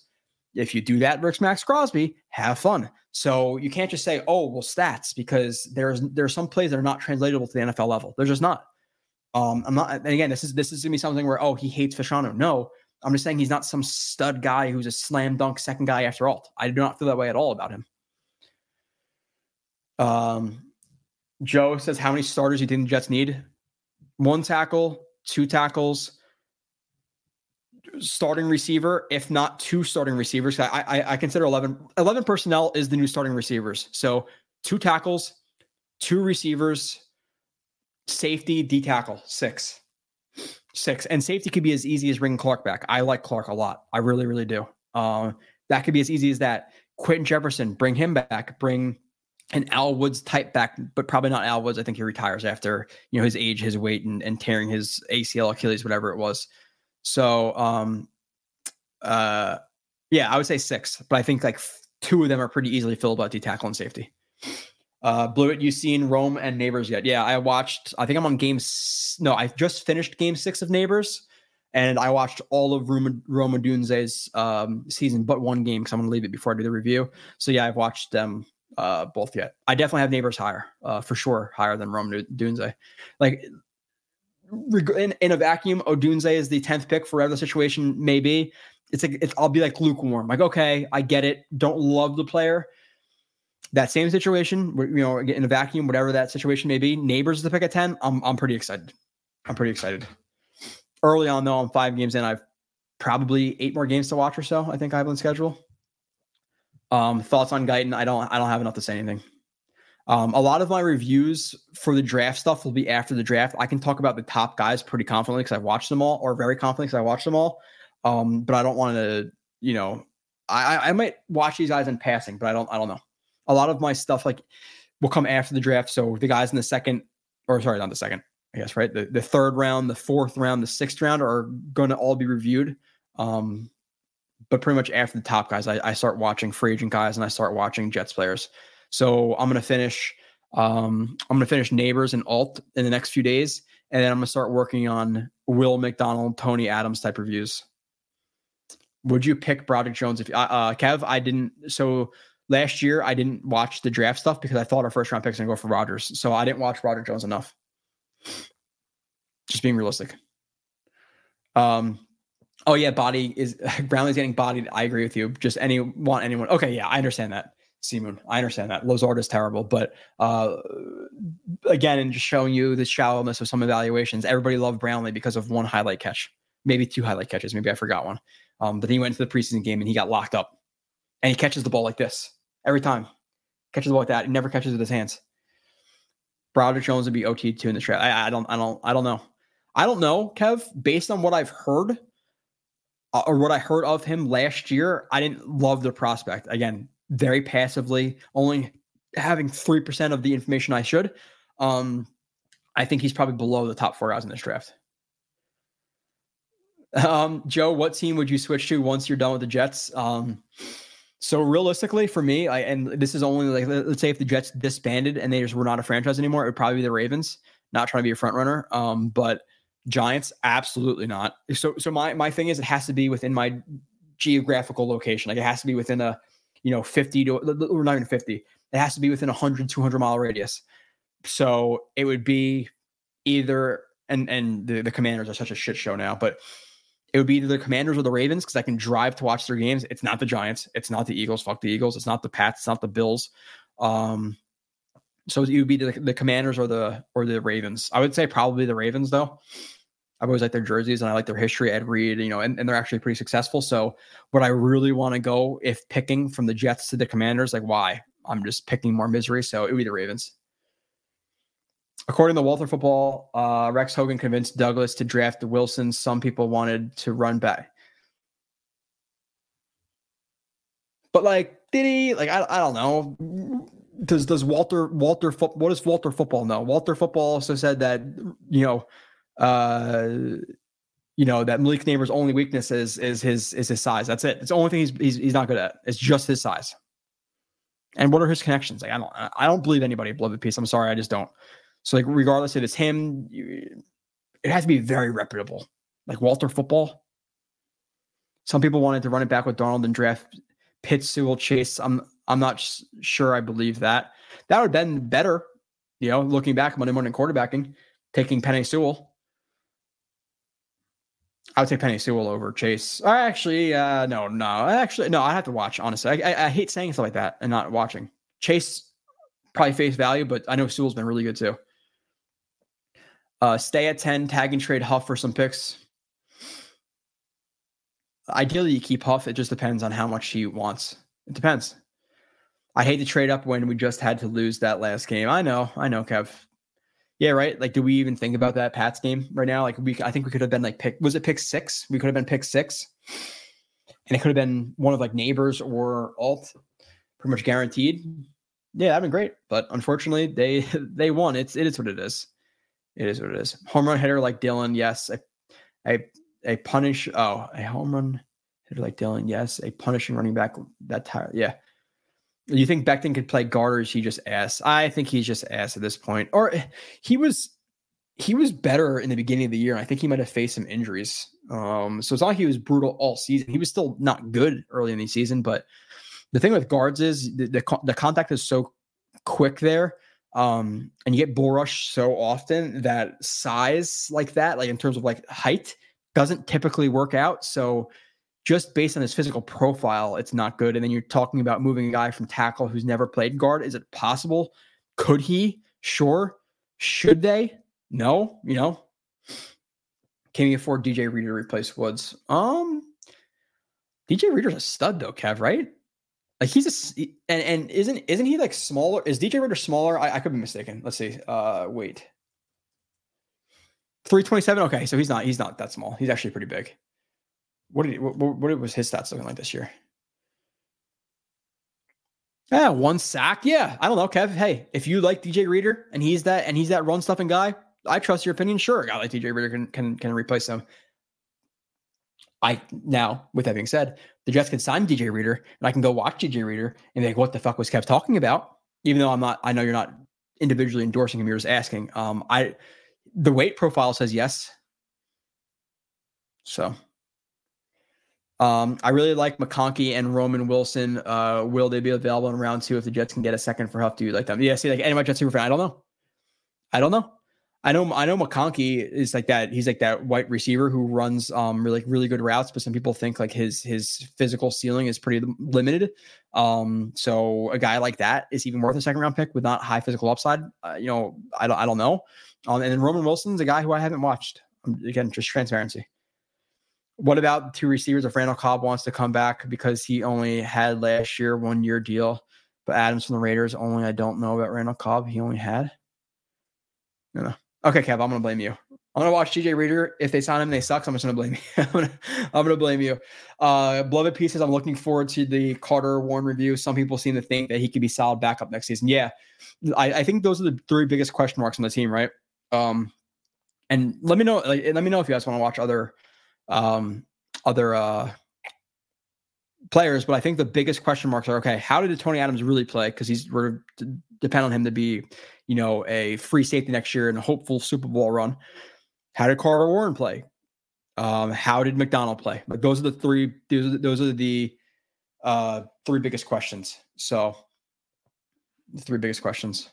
Let me go back into my notes a little bit. Carter Warren, a better left tackle or right tackle? I'll tell you, because he played both. He played both this season. He played a little bit of right tackle, right? Unless I'm mistaken. But he played left tackle at Pitt. So you're assuming he'd be better at left tackle again. So you probably assume he was better there.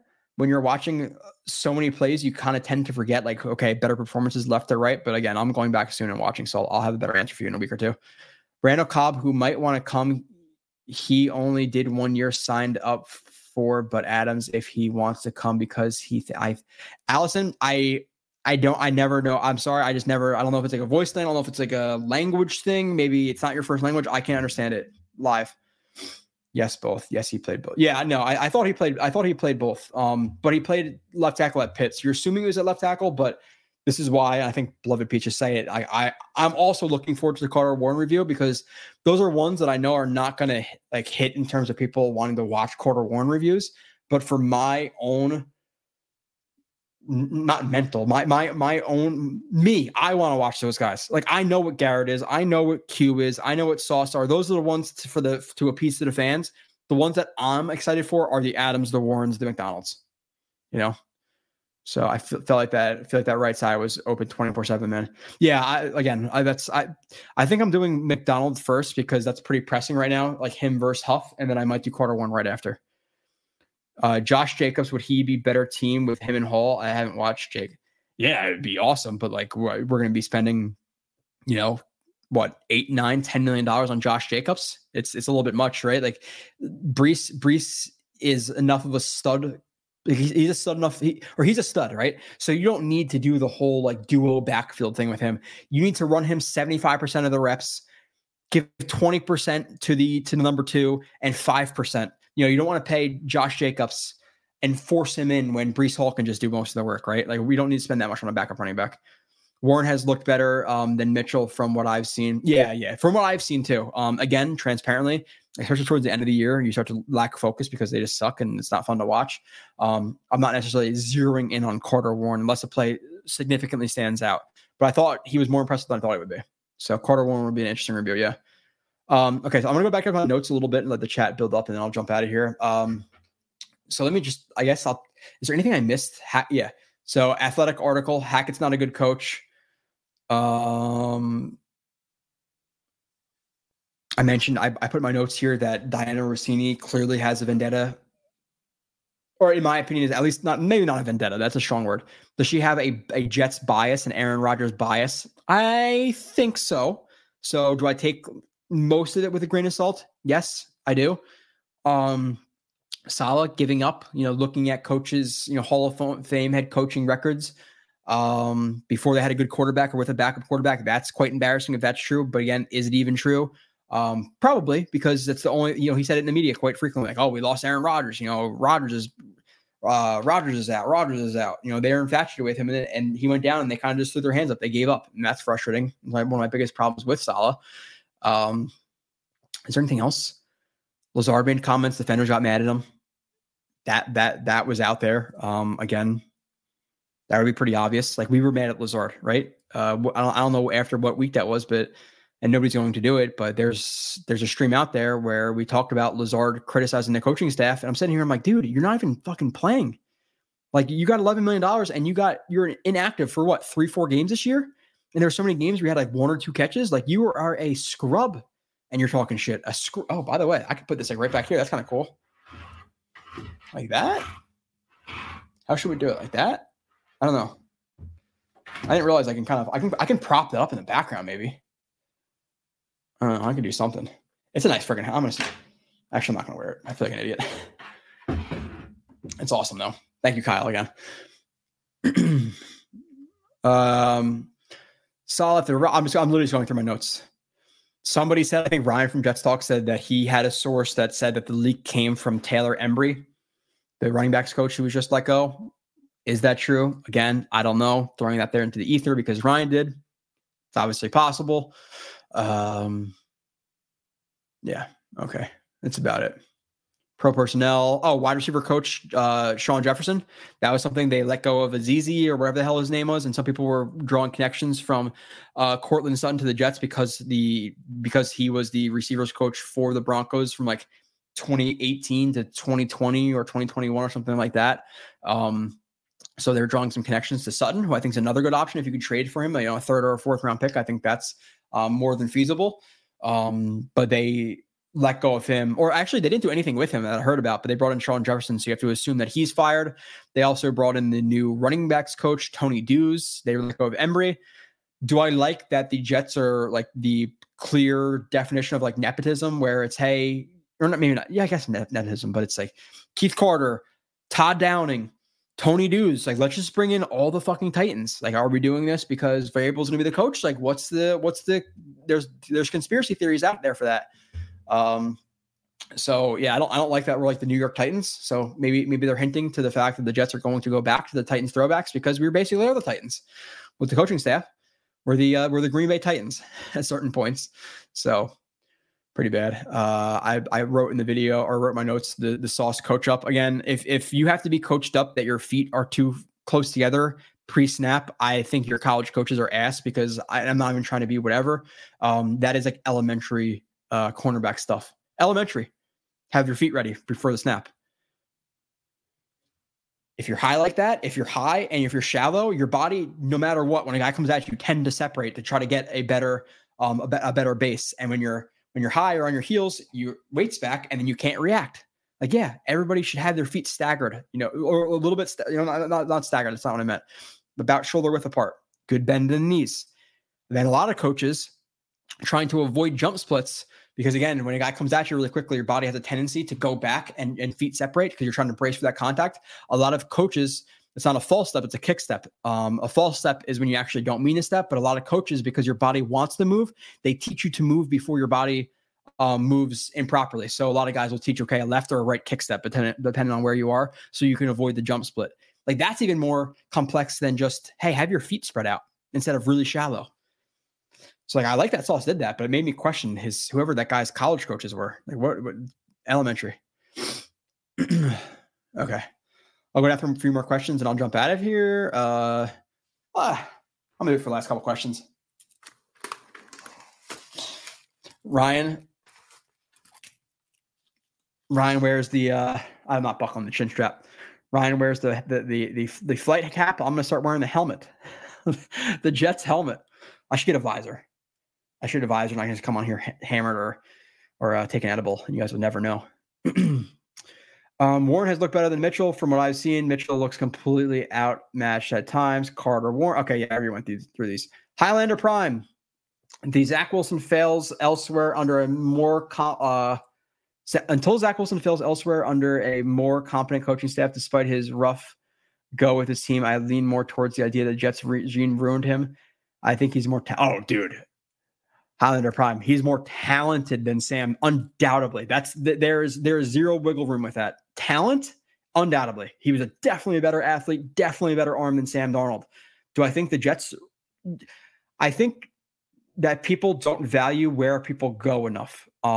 Busts are not just busts. Like, would Sam Darnold be a bust if he went to the Niners? Would Zach Wilson be a bust if he went to the Niners? Don't give me the Trey Lance stuff. I'm just giving you good teams.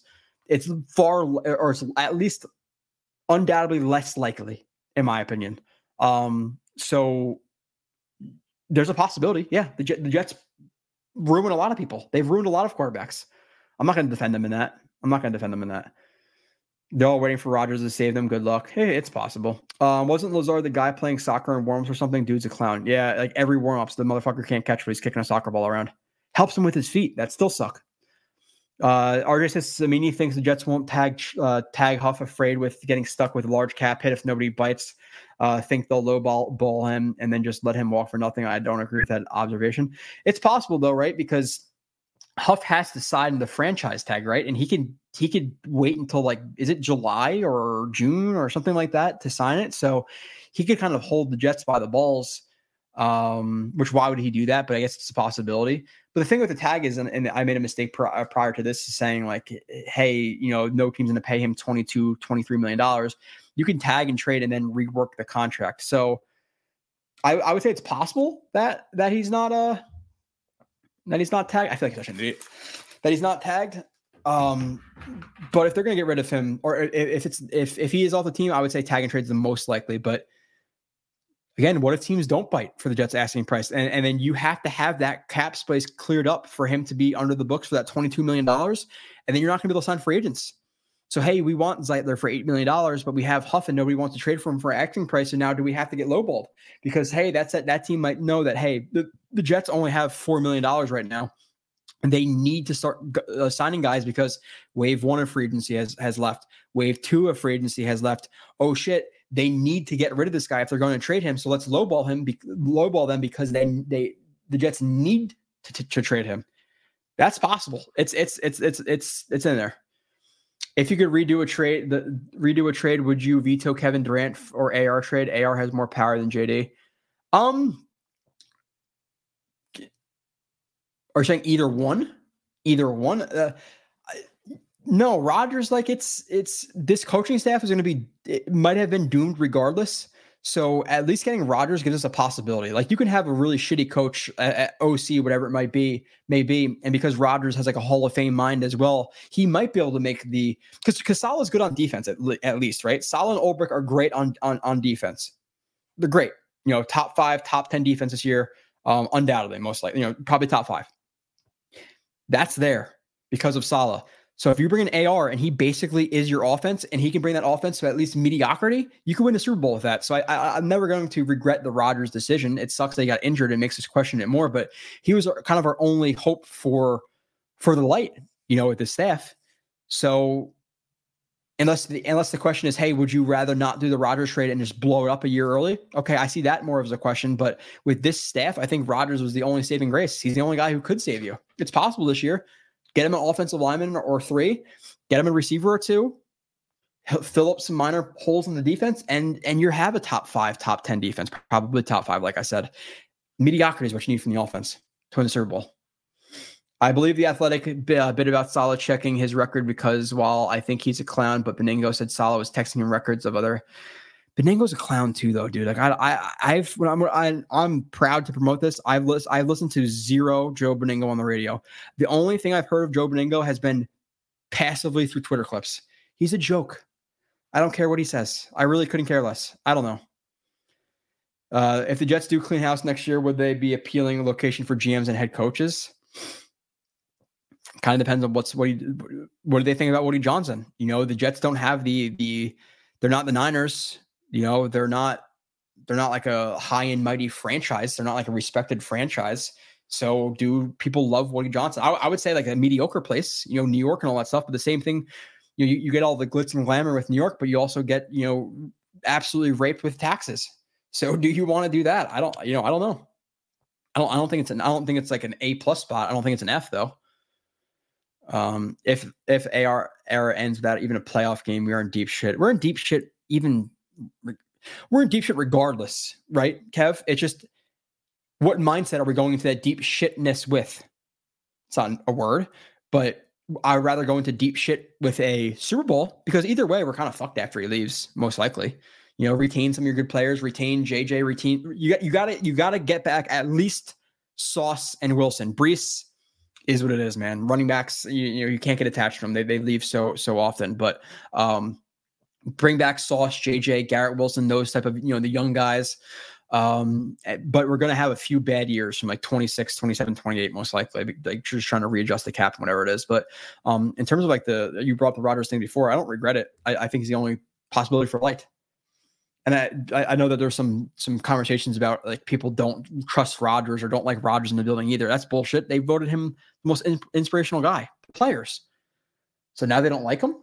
I think again, Diana Rossini has a little bit of anger towards him. Maybe if he could wait past June, if he wanted, the team would have to rescind. Otherwise, there's nothing they could do. Whoever's in a comment you don't. No, A-Rod, yeah, you may have seen him on Hard Knock, but you haven't seen him on the field. You can judge him after he's on the field until you see him play. What the hell is even that?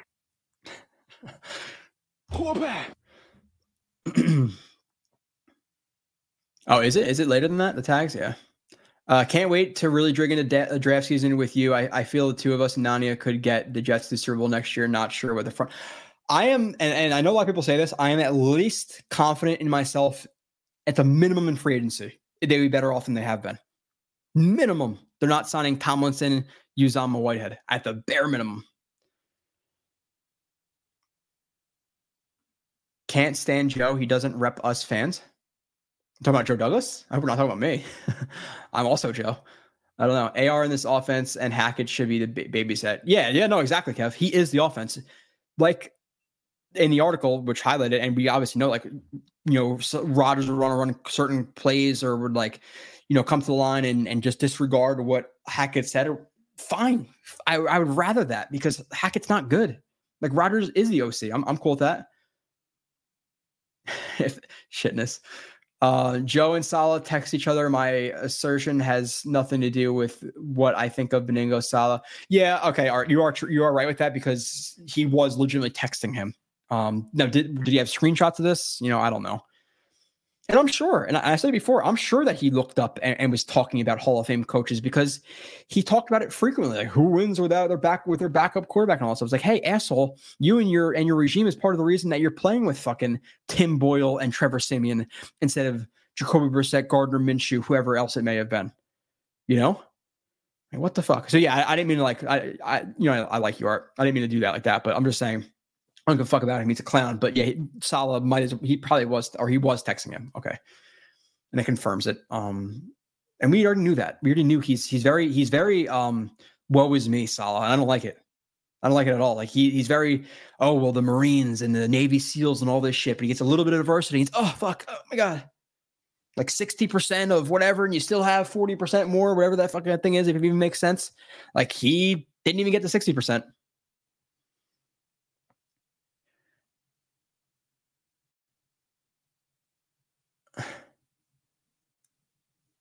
I knew he would come on this division. People wouldn't like them. Talking about Rodgers, like we wouldn't like him. I don't know. Everybody here likes Rodgers. Like I think most people like Rodgers. You wish he maybe didn't have to always try to like dunk on people. Like he could be a little more mature maybe in like social media aspects and not have to like go at Jimmy Kimmel and go at all these people. But overall, we like him. Salah complaining that the Giants get more negative press than us is some whiny shit. Very whiny, but also probably true, right? Like the Giants are a shit show right now with Martindale with Dable and like people leaving and just walking out and all those stories about how bad they are, behind the scenes and coaches just leaving for the same spots. Clearly it's not working out there very well with Dable. He's clearly an asshole, and it's not getting talked about a lot. Yeah, I don't know. I still don't know what it means. Okay. I told my wife 8:00. There is a baby, and I got to take care of that, and she probably has to sleep, so I can't really go much past because I will get my balls chopped off. Not really, but I can't do that to my wife. It's not fair. I appreciate you guys. I will be back next week, same time, Friday at 6. Adios.